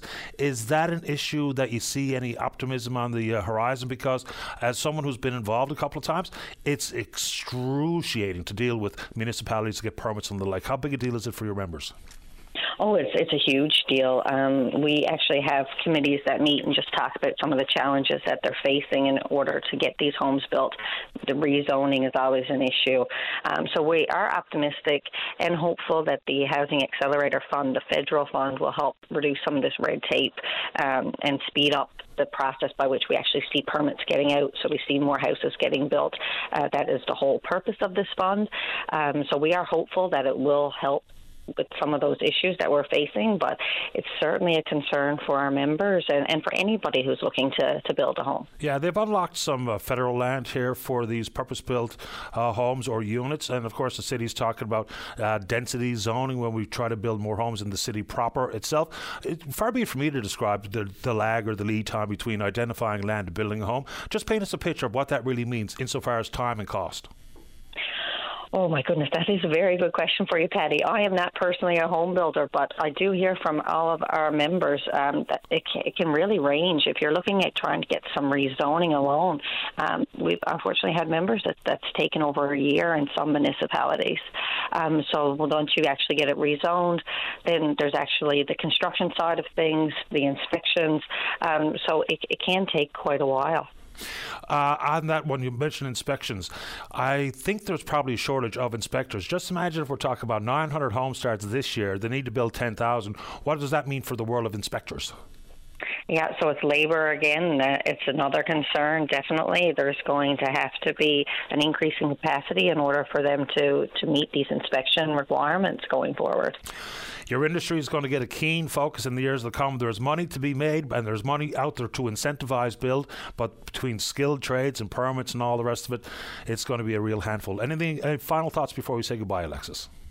Well, just to say that CHBA-NL is all about affordability. We want to ensure that Newfoundlanders and Labradorians have a place to call home, a safe place to call home. So if you are looking to build a home, renovate a home, feel free to look at our website, chbanl.ca. Look at our membership list. These are members who adhere to high standards. They will make sure that your homes are built net zero, potentially, if you want that. That is certainly built to code and built well. So that's something that I would like people to know. I appreciate you making time for the show, Alexis. Thank you. Thank you for having me. Welcome. Take care. Bye-bye. That's Alexis Foster. She's the CEO of the Newfoundland Labrador chapter of the Canadian Home Builders Association. Let's take a break. When we come back, Jen's in the queue to talk about the ceiling industry, and then we've got a draw deadline coming up with the Canadian Hard of Hearing Association and their Christmas raffle. Don't go away. Welcome back to the show. Let's go to line number 1. Good morning, Jen. You're on the air. Hi, Patty. Thanks for taking my call. Happy to do it.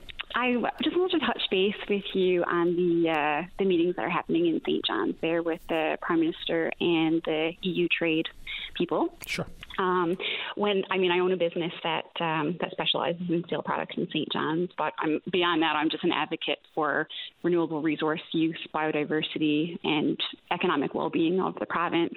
If I look at the Prime Minister's own press release as to what these meetings are about, I look through them: creating jobs and opportunities, building middle class, fighting climate change, halting biodiversity loss, building sustainable and resilient economies for future generations. I can't think of another industry that ticks all those boxes like the ceiling industry does. And the seeming lack of it being present at these talks or on the agenda is pretty frustrating, to say the least. Consider we just had a SEAL summit, whatever that means, here not so long ago. I would imagine it will seep into some of the conversation. I think it probably will. It's not a formal agenda item, and that might be just strategic, whether or not people would be even willing to entertain that conversation versus we just slip it in on the fly. So I don't know, and I won't be in the room to hear any of these discussions, but I'll be curious to get some updates or summaries. Yeah, I would be very surprised, honestly. I would be pleasantly surprised. I would love to be proven wrong. Haven't heard that there's any mention of it being brought up. And frankly, from what I've seen from the government over the past decade, there's no spine involved to bring it up. I testified at the SEAL study in Ottawa back in April. I was invited to present and to have my questions, or to be asked questions and answer them. And every party in the room, the committee was composed of Liberal MPs, of Conservative MPs, of Bloc MPs. And after I did my presentation and answered the questions, every one of them came up to me and said, you're spot on. And I left that room thinking, okay, the people in this room, they are on board. They agree. They hear what I have said, and they heard it from other presenters over the months of that study as well. But I always had that question of whether it would trickle to the rest of the representatives in those parties. And I guess we'll see here. From my experience, my 10-year-old daughter negotiates access to her Halloween candy better than these government officials negotiate billion-dollar deals. And I will say that they're not here in Newfoundland by accident or just by coincidence. They're here because they want to, well, basically destroy. I mean, there's definitely uses for renewable energy, but in that process, they want to destroy our lands and our oceans. And it's a prime opportunity for our government to leverage that and to get the seal messages in. The EU ban on Canadian seal products is racist. And beyond that, it contravenes several international conventions that the EU is signatory to, like the Convention on Biodiversity, the United Nations Rights on Indigenous Peoples. So if this topic does not get brought up or get leveraged, I'm going to be extremely, extremely disappointed, and I expect better, and I think everyone else should as well. You know, when the World Trade Organization makes a broad ruling that seal imports are not allowed, it's just so ridiculous. It goes to the power of whatever lobby groups or countries, because all the while they'll be willing to go to Madrid to a bullfight, but you can't import a humanely harvested seal product, whether it be the pelt, the meat, or the omega-3 oil. So it's just mind-numbing how they've approached this conversation. Let's just say it enters into the discussion at this particular summit. Let's just say the World Trade Organization reverses their stance on it. Is there a market? Because, you know, all the consideration that people have given to it and the propaganda campaigns they've been exposed to, is there an actual market for the product? They even take what the quota is in place today, because we don't even take the number of seals we're allowed to take annually because there's nowhere to sell it. Now, some of that's based on bans, but I wonder what the appetite looks like. Yeah, well, I mean, we turn away requests for orders from the EU. I won't say weekly, but certainly every 2 weeks or so. And then people come here on cruise ships and stuff. And even though they might be allowed to bring it back personally, they don't want to take the chance. And the fact that we can't actively explore market opportunities. And when the EU was open and those other countries allowed and accepted the products, we were able to fill the quotas that we had. We were able to process everything. Carino and South Dildo was running at full tilt. So I absolutely do think that if we were able to get that opportunity, it would benefit many areas of rural Newfoundland, Labrador. Well, you know, I can imagine how quickly it would be sold on Fifth Avenue in New York City. You know, people still have that appetite for a fur coat, and that would indeed include a seal fur coat. Last comments to you, Jen, before we say goodbye. Yeah, again, everything that the EU ban is about is based on lies, misinformation, and it is illegal. As I said, it contravenes international conventions that the EU is signatory to. Where is our premier on this? Where is our fisheries minister? Where is our federal fisheries minister? Because we do know the impact that seals are having on our aquatic species and not on themselves. They're eating themselves out of house and home, and no one wants to see a population die of disease and starvation when there are alternatives where they are harvested humanely and their pelts and their meat and their oil gets put to good use. It's just a no-brainer to me. I hope I'm proven wrong, and I hope people step up. I appreciate the time, Jen. Thank you for this. Thanks, Patty. You're welcome. Bye-bye. Bye. Here we go. It's Jen Shears. Of course, she's in the industry itself. Let's go to line number 4. Before we get to the news, say good morning to the Executive Director of the Canadian Hard of Hearing Association, Newfoundland and Labrador. That's our friend Leon Mills. Good morning, Leon. You're on the air.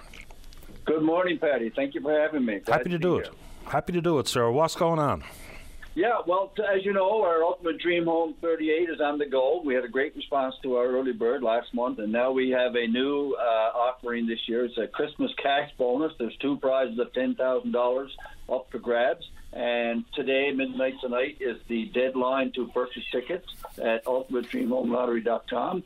And the draw will be held on December 7th. So whoever the winners are, they'll get some money for Christmas. So it's a great opportunity for people to buy in.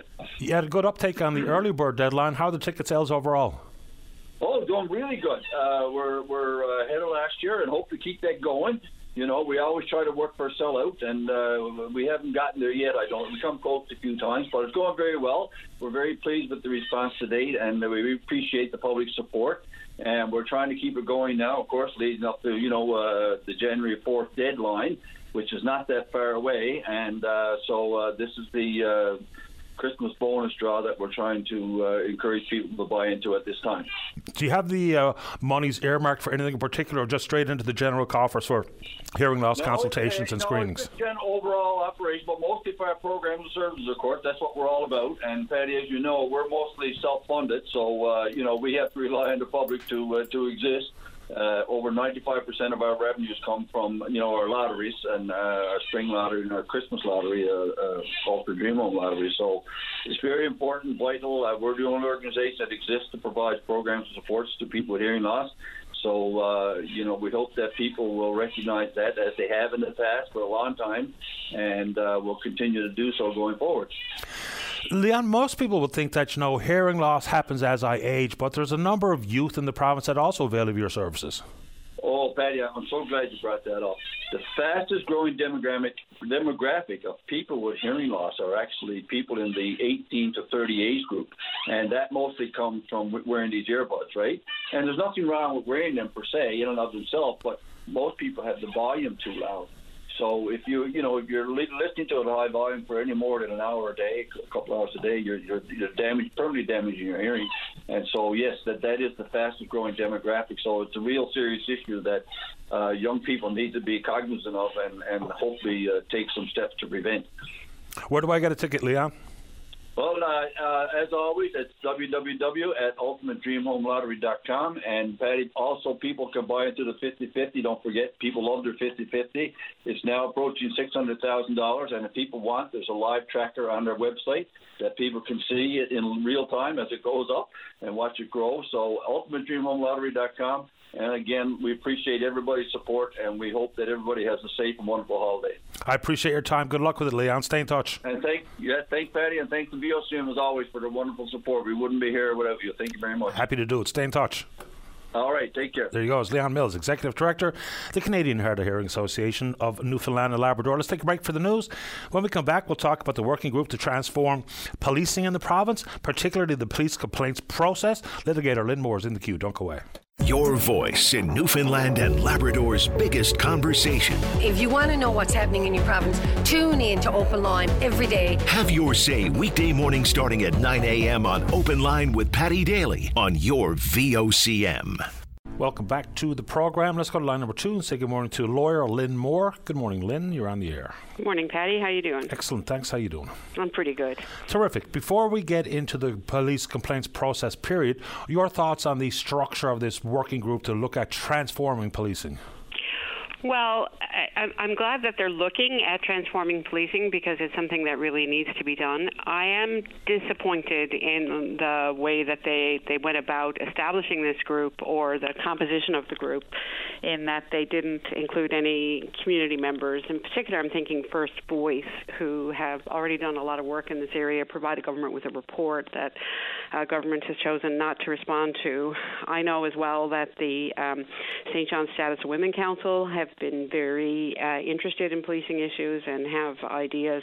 So it's unfortunate that some non-police people weren't included, or non-government people weren't included in the formation of the committee. And I think all the people that are there are, I'm not being disrespectful to them. I'm sure they're good people, but when you work within a system, sometimes it's hard to see the sort of patterns of thinking that you're involved in. It can be really helpful to have someone with outside eyes as part of your team. Saying that, we absolutely need people who know the system and who are familiar with policing to be part of it, because they also can see the flaws. But in terms of objectivity and not being part of groupthink, it would be really helpful to have others from the community there. Yeah, for me, it's not a matter of excluding government officials and or law enforcement, because both are required, I would think, on this working group. It's about including the different voices. We actually had Justin Campbell on from First Voice this morning, sharing his perspective. So I think it's pretty common sentiment out there that it's welcomed exercise, but is it going to get the intended results if you don't have those outside voices? Minister Hogan was also on the program this morning talking talking about what will be public consultations with the various groups that are not formally part of the working group. So there's a difference between being consulted versus being in the room at all times as part of the active working group. Okay. Let's get to the police complaints process. You know, you're talking about the fact that the Royal Newfoundland Constabulary Act has been in existence for over 30 years, been problematic from the start, is a quote from you. How does the process work currently? Then we'll dig into why it's daft. Well, the process works if I have a problem with, as a member of the public, if I have a problem with the conduct of a police officer, then I make a complaint, and that gets investigated by a different police officer, usually a sergeant in the professional standards section. The sergeant writes a report. The report goes to the chief, and then the chief decides whether or not the conduct complained of is worthy of discipline. And when you're a police officer and you're facing employee discipline, you are faced with a charge under the public complaint regulations. And so the chief of police decides, in this example, we'll say the chief agrees that there is evidence that the police officer should be charged. So the police directs that a charge be laid. And then there's a hearing, and involved in the hearing are the chief, the lawyer for the chief, the person who's made the complaint, and the police officer, who is usually represented by counsel.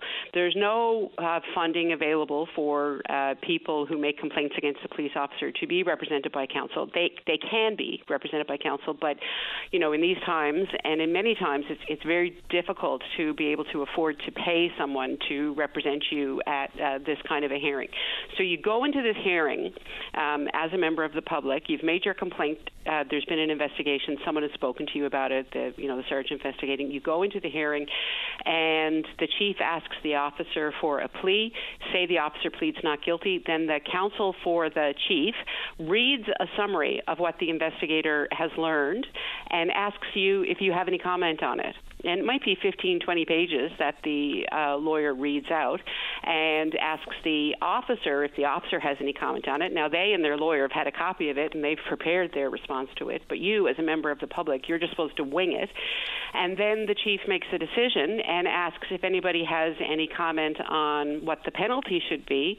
And, of course, the lawyer for the police officer, has a lot of thoughts on what punishment should be.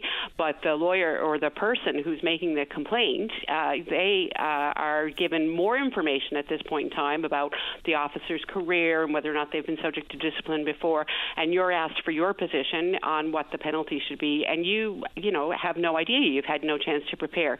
Then the chief makes his decision as to what the penalty should be, and you have the option of appealing to the commission, the RNC Public Complaints Commission, and you have to show or convince the commissioner that that the chief has made some kind of mistake, that there's something that needs to be done. And then the commission does its own investigation, and they make their decision about whether or not the decision of the chief should be upheld or whether or not your appeal should be upheld and be allowed to go to a hearing. And at that hearing, in front of a lawyer who's been appointed as a adjudicator under the Royal Newfoundland Constabulary Act, at that point, you, as a member of the public making a complaint, you get disclosure. You get to see what they learned in all the prior investigations, what was done, in the original instance where you had the incident with the police that caused you to complain, what the sergeant found out. You get to find out all that, and you get to prepare for the hearing and to be a meaningful participant at that hearing. Up to that point, you are really not, you're there, but you're more like a token than a participant, because you can't meaningfully participate if you don't know what has gone on before. So would a fundamental adjustment simply be disclosure up front versus the process you just described, or how, if you had your druthers, what would you do? Well, there'd be a police services board who would deal with this, not the chief of police, because, and this is not directed to the person who's in that seat now. This is about the position itself. The chief of police both decides if there's going to be a charge and if the officer is guilty. And that's really, not the way we normally do things. Normally we have police officers decide if there's going to be a charge, and then somebody else deciding whether or not the person is guilty. So it really, that's why I say the legislation is daft, because it's just contrary to what we see in a free and democratic society, to have the person who decides that there should be a charge also be the judge of whether or not that person is guilty. So and as well, the hearing itself before the chief is it's sort of like, something out of a Kafka novel. Like, what's going on? I'm making this complaint and I don't get any information. It's just not the way justice is normally run. Normally, people have a right to know, what has happened. They have a right to disclosure. So I would like to see a police services board established that can deal with these complaints separate and apart from the chief of police, who is also in a conflict, Patty, because at the same time that the chief is imposing discipline, he's supposed to be convincing the public that, you can trust us. Like, we need your support. You cannot effectively police a population if you don't have the support of that population. A large part of policing involves getting the community behind you. You need community support in order to be able to provide the services that police officers provide. If there's no compliance by the population, if the population doesn't believe in what you're doing, then you can't effectively police unless you have a 1-to-1 ratio of police officers to population, and that's not what anybody wants. Fair enough. Before we run out of time, can you give us a status update into the work you're doing with women who've come forward alleging sexual assault at the hands of police? We're waiting for documents from the government. We're waiting on those documents, and then we'll begin the process of discoveries. We appreciate your time this morning, Lynn. Thanks for doing this. You're very welcome. Thank you. Take care. Bye-bye. That's Lynn Moore, of course, talking about the police complaints process in general. Let's take a break. Bill's in the queue to talk about healthcare. Don't go away. And welcome back to the program. Let's go to line number 3. Good morning, Bill. You're on the air. Morning, Patty. How you doing? Doing okay. How about you? Not too bad. About 3 weeks ago, I tripped and had a fall. In 1989, I had a hip revision done. And about 3 weeks ago, I tripped in my home and fell. And I was in bad shape for a while. Anyway, long story short, went to Emerge. And I'll be 79 in 2 months. And went to Emerge at approximately 5 p.m. in the afternoon. So I went through triage, and the nurse in triage said to me, you could have your hip busted up. I'm going to give you same priority as if you had a heart attack. I said, well, that's great. Excellent. Thank you. She said, because if I don't, you could be here 16, 18 hours or more. So 8.5 hours later, still sitting in a wheelchair, I finally got in to Emerge. The place was packed. There was people there waiting from 10 o'clock in the morning, left at 12 at night, and went home. Just got so frustrated with it. Anyway, and I must say, when I got into Emerge, I was treated well by nurses and doctors, but 2:30 in the morning, my wife and I got home. This is absolutely ridiculous. And this virtual care that Osborne and the rest of them have drummed up, this is nothing only a farce. Because if I get talking, say, to a virtual care doctor and I'm injured or whatever, first thing he or she is going to tell me is go to Emerge, your nearest emergency. And things are not going to change. You're still going to wait hours and hours and hours. Now, the nurse said she's going to give me the same priorities if I had a heart attack. Well, 9 hours later, I would have been dead. So, I don't know where Mr. Osborne comes up with this stuff or nothing's going to change, Patty. And the people that do go to Emerge and sit for hours and hours and hours on end know that things are not going to change. Let me put this out there for your thoughts. I'm pretty sure that in emergency rooms across the province and across the country, there are people sitting there occupying space, taking up time, adding to your wait time that maybe could have had their issue dealt with a virtual care appointment. Consequently, maybe a little bit of freeing up the congestion in the emergency room. Do you think that's a possibility? In my situation... Not in yours, of course. You need a doctor up close and personal. Yeah. No question. Yeah. Well, I agree to some extent, but if anybody's seriously hurt or got serious problems, you're going to need emergency services, and virtual doctors are not going to be absolutely not going to be useful at all. Well, I think there's an agreement there is that every ill and ailment is not going to be appropriate to be dealt with virtually. It's not. Some issues and some minor ailments and some renewal of prescriptions and those types of things, maybe, just maybe, people can have it satisfied with a virtual, whether it be on an iPad or a telephone call. And for people who are living in really remote areas with minor ailments, might be very helpful to them versus getting in the car and driving who knows how long and how far to see the next closest healthcare clinic. So I'm still struggling about how virtual care is going to work. I know that it's pretty busy, like even some of the established virtual care units, organization in the province are already quite busy, and they're so busy that they're arguing that there shouldn't even be a cap on visits. Now, I would like to see, similar to like 811, we have a percentage of calls to 811 where you're told go to the doctor. So I wonder what that percentage looks like on virtual care, because at some point we will be paying twice for the same appointment. Well, on October 28th, I had, while I was dealing with this injury, of course, I had a terrible flu. I didn't have COVID, but I had the flu. Really, really sick. I called. My family doctor was off. I couldn't get a hold of anybody. So it was on a Friday. I forget. I think it was Friday. Anyway, I called 811 and spoke with a nurse. And I said, look, if you can't prescribe antibiotics for me because I had it on the chest and I was really sick. I said, then we're wasting each other's time. She said, no, I can't prescribe it, but a practical nurse can. I said, okay, that'll be fine. She said, but I can't get you an appointment on the phone until November 3rd.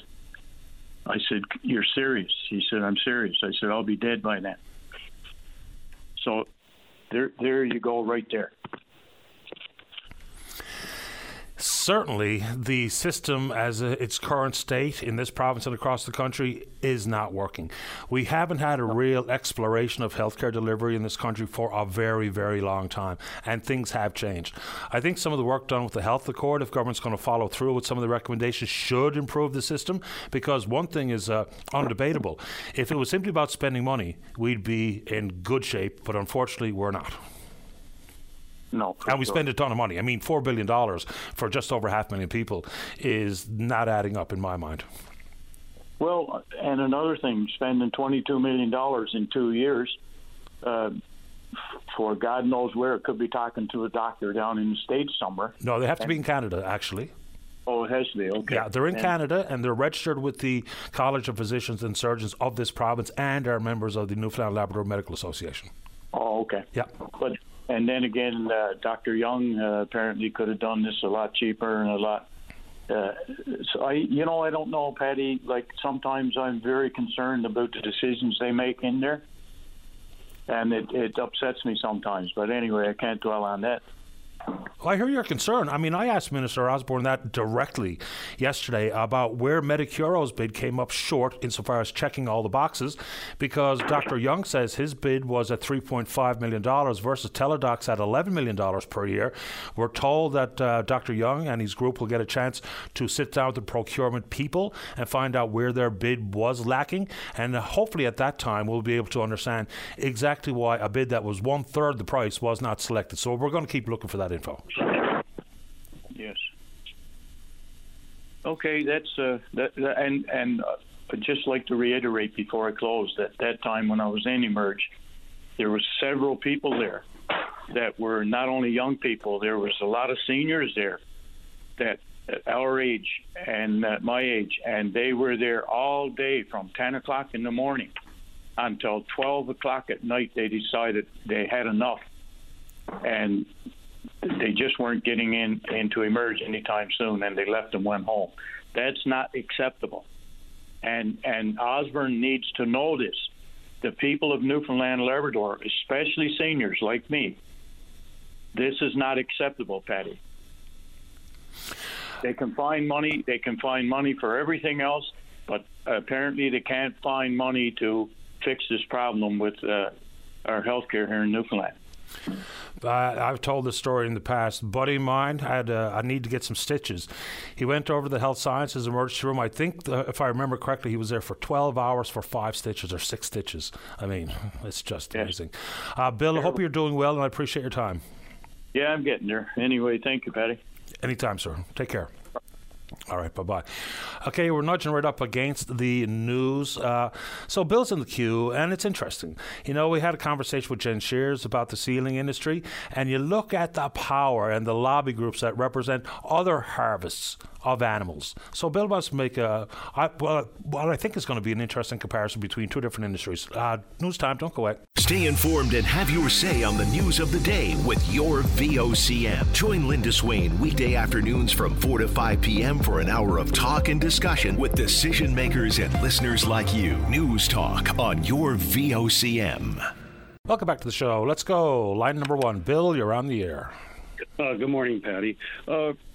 I can start off. I lived in Alberta outside of Calgary for about 30 years, and people said, "Oh, you're born in Newfoundland. You guys like clubbing seals." And I said, "Well, the ranchers go and shoot coyotes when they see a coyote, a pack going after a calf that could turn into $1,000 investment." I said, in both places, people are protecting their investment. I happened to go on a shrimp boat, and I was totally amazed at all the equipment on that boat.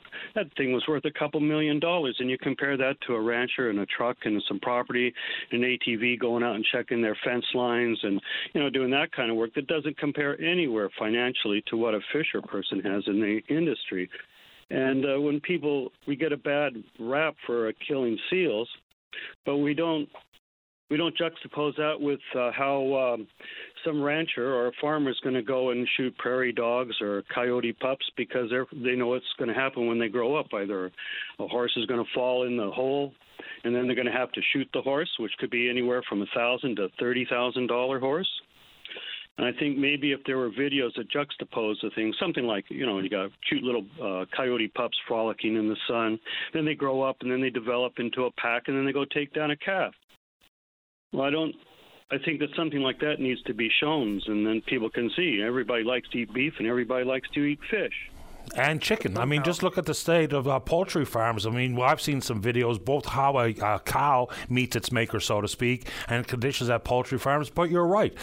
People have been brainwashed by lies. I mean, some of the propaganda that's used by, whether it be, I can't remember that one group I'm thinking of off the top of my head, but they're talking about things that are decades old. You know, the scene of a white coat and red blood on white ice. Of course, for people to be like, how dare we allow this to happen? But that's not the reality anymore. It's simply not.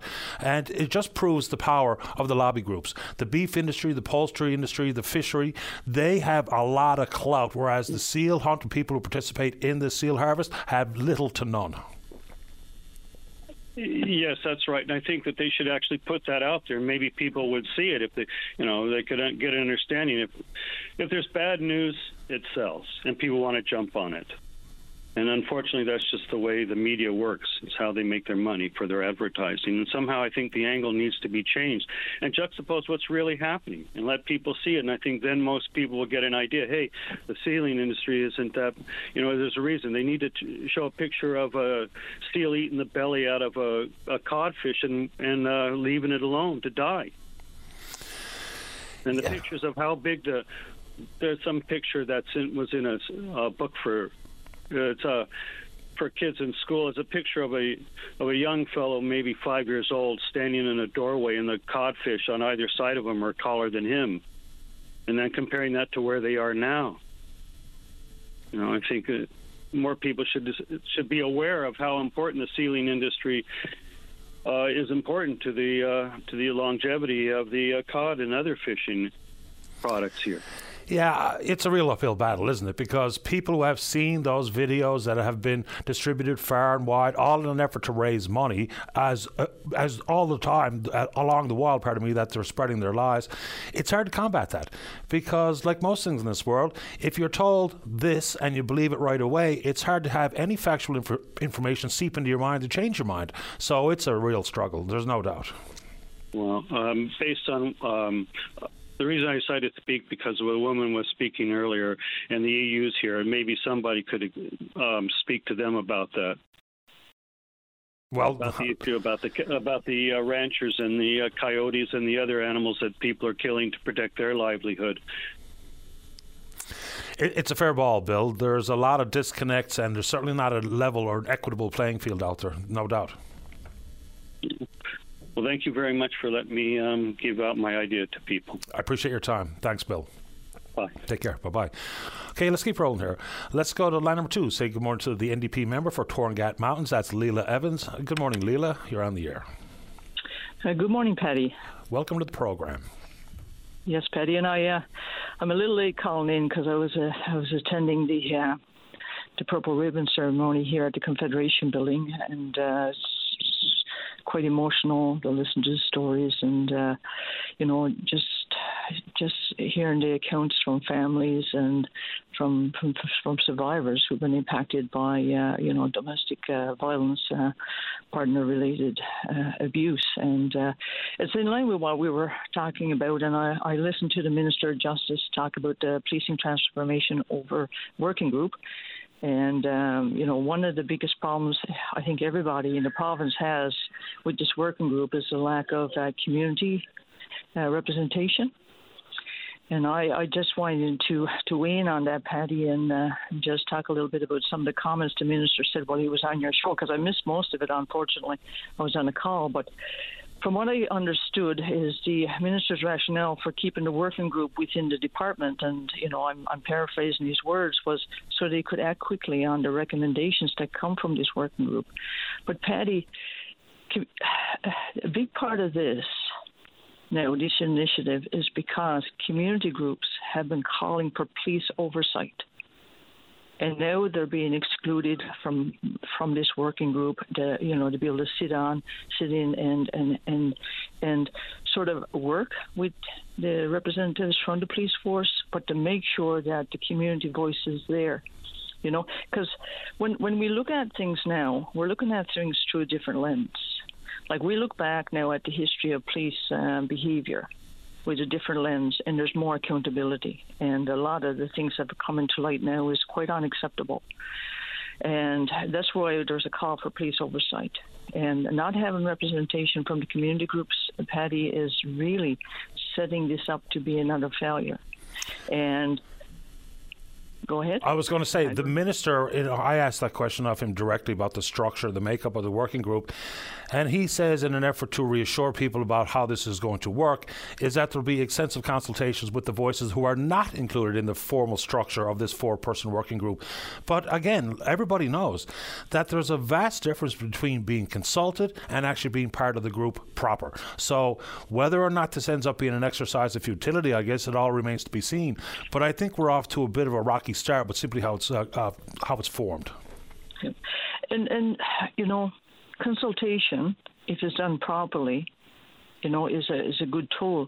But right now, just to have people who are involved in policing do this review, and I think the only other person that's not directly involved in policing is a career civil servant. And they're going to look at this through a different lens, and it's worrisome to all of us, and it's really a failure. This is a missed opportunity. This is a missed opportunity to reach out to the community, to reassure the community that there's going to be changes, right? Policing transformation.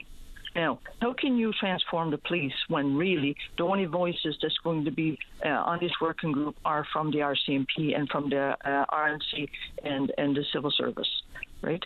So for us, and just listening and watching, the Chief Superintendent Cahill from the RCMP and the RNC Chief wrote say that they're confident with the public's trust in current policing in the province. Like, for everybody out there who saw that, I'm sure that there was a huge roar from the back of their mind, because there's so much information out there that has eroded the trust of the public in policing, and that's where the biggest failure is. And the Justice Minister really has done a disservice to everybody, because this is a lost opportunity, and It may take time for this to become evident, and that's the last time. I attended the Purple Ribbon ceremony today, and you hear about mothers, and you hear from brothers, and you hear from family members who've lost somebody to domestic violence. That's a huge thing. We also got the queer community out there that for decades have been abused and marginalized by the police. We have Indigenous people like the Highway of Tears. That's not a figurative thing. Out west, there's a highway that from the north, from Indigenous communities to the south, where a lot of Indigenous women went missing. And the police just turned a blind eye to it, And so there's huge mistrust, So for us, is we got to start on the right foot and allowing, our advocacy, our working groups, our community leaders who know about this marginalization, who know about this victimization, who know about what it feels like to be betrayed and not have trust. They need to be able to sit on the working group and talk to people who are in policing and explain why that voice is important and why it's important to change the way we do policing.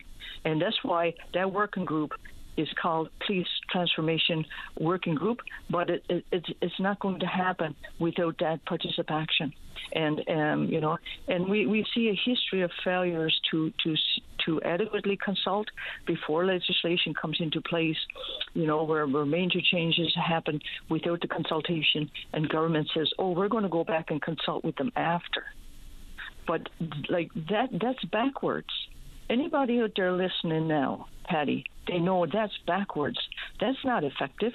That just falls into the old phrase, they're putting the cart before the horse, right? And I'm not politicking here, is that we really need change. We need to restore public confidence, and also we owe that to our RCMP officers and our RNC officers who are out there, because they're a lot, the majority of them are doing the best that they can to help, to be allies, to uphold the law, and with the lack of trust, they're also being harmed as well, because it's one big, like I said, this is one big scenario here that's playing out again, that's unfolding, and what's going to happen is, people are not going to have the confidence restored, and it's going to take a while for this to play out, and that's going to be lost time. So this government and this minister has to really start making sure that when things are being put in place to make major changes, that the right voices are there that can really, really make sure that the changes unfolding are the right ones, and especially for the justice system. Leila, I appreciate making time. Would you like to say anything else before they send me off to the break?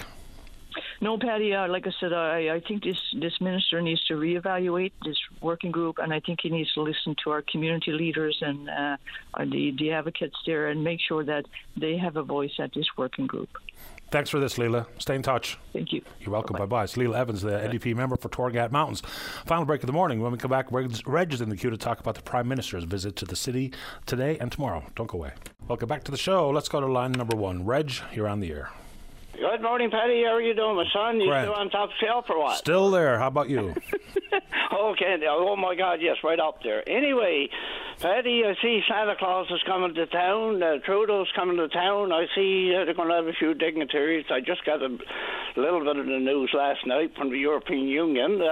What's this all about, Patty? Can you fill me in? I'm a little bit stupid on this department, but you can maybe help me out. I assume it's got a little bit to do with our wind power. Am I right or wrong? Yeah, clean energy is absolutely on the agenda. This is the 19th Canada-EU Summit.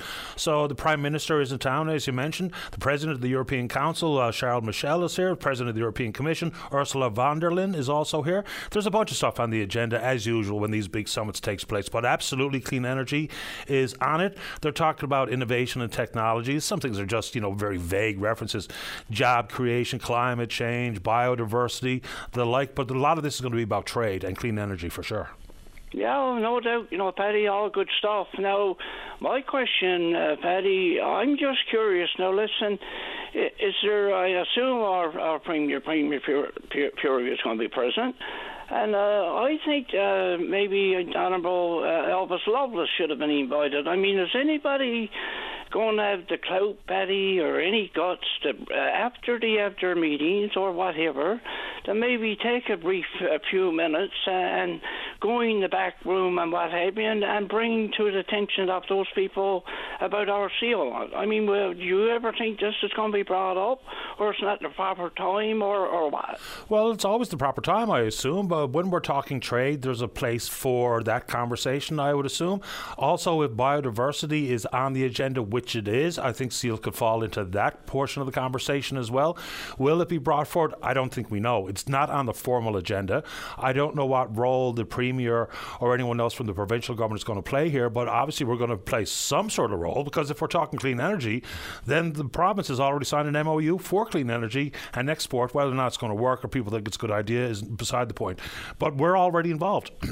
So I can't imagine how we'd be excluded.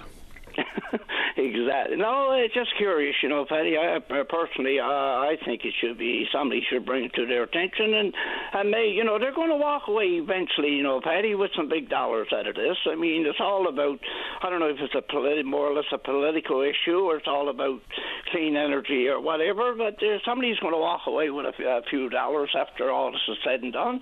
So maybe they should, before they leave, go down to Vogue per year and buy one of the big sealskin purses to put the money in, and everybody be happy, Paddy. But anyway, listen, that's all I got to say today. Yeah, I don't know if any money changes hands, but what I do know is when we do negotiations, say for instance on trade, when the country signed on to the CETA agreement, it came with some give and take. We gave up minimum processing requirements in the the processing sector in an effort to see tariffs removed on the product being exported to Europe. So there's always give and take. Is there a place for give and take in negotiations regarding the export of green hydrogen? Maybe. Why not? I mean, we've done it everywhere else. I mean, the fishery's been used as a diplomatic trading tool, so why not seals? I understand where people are coming from here, and maybe, just maybe, there's a place for it at this particular summit, as they like to call it.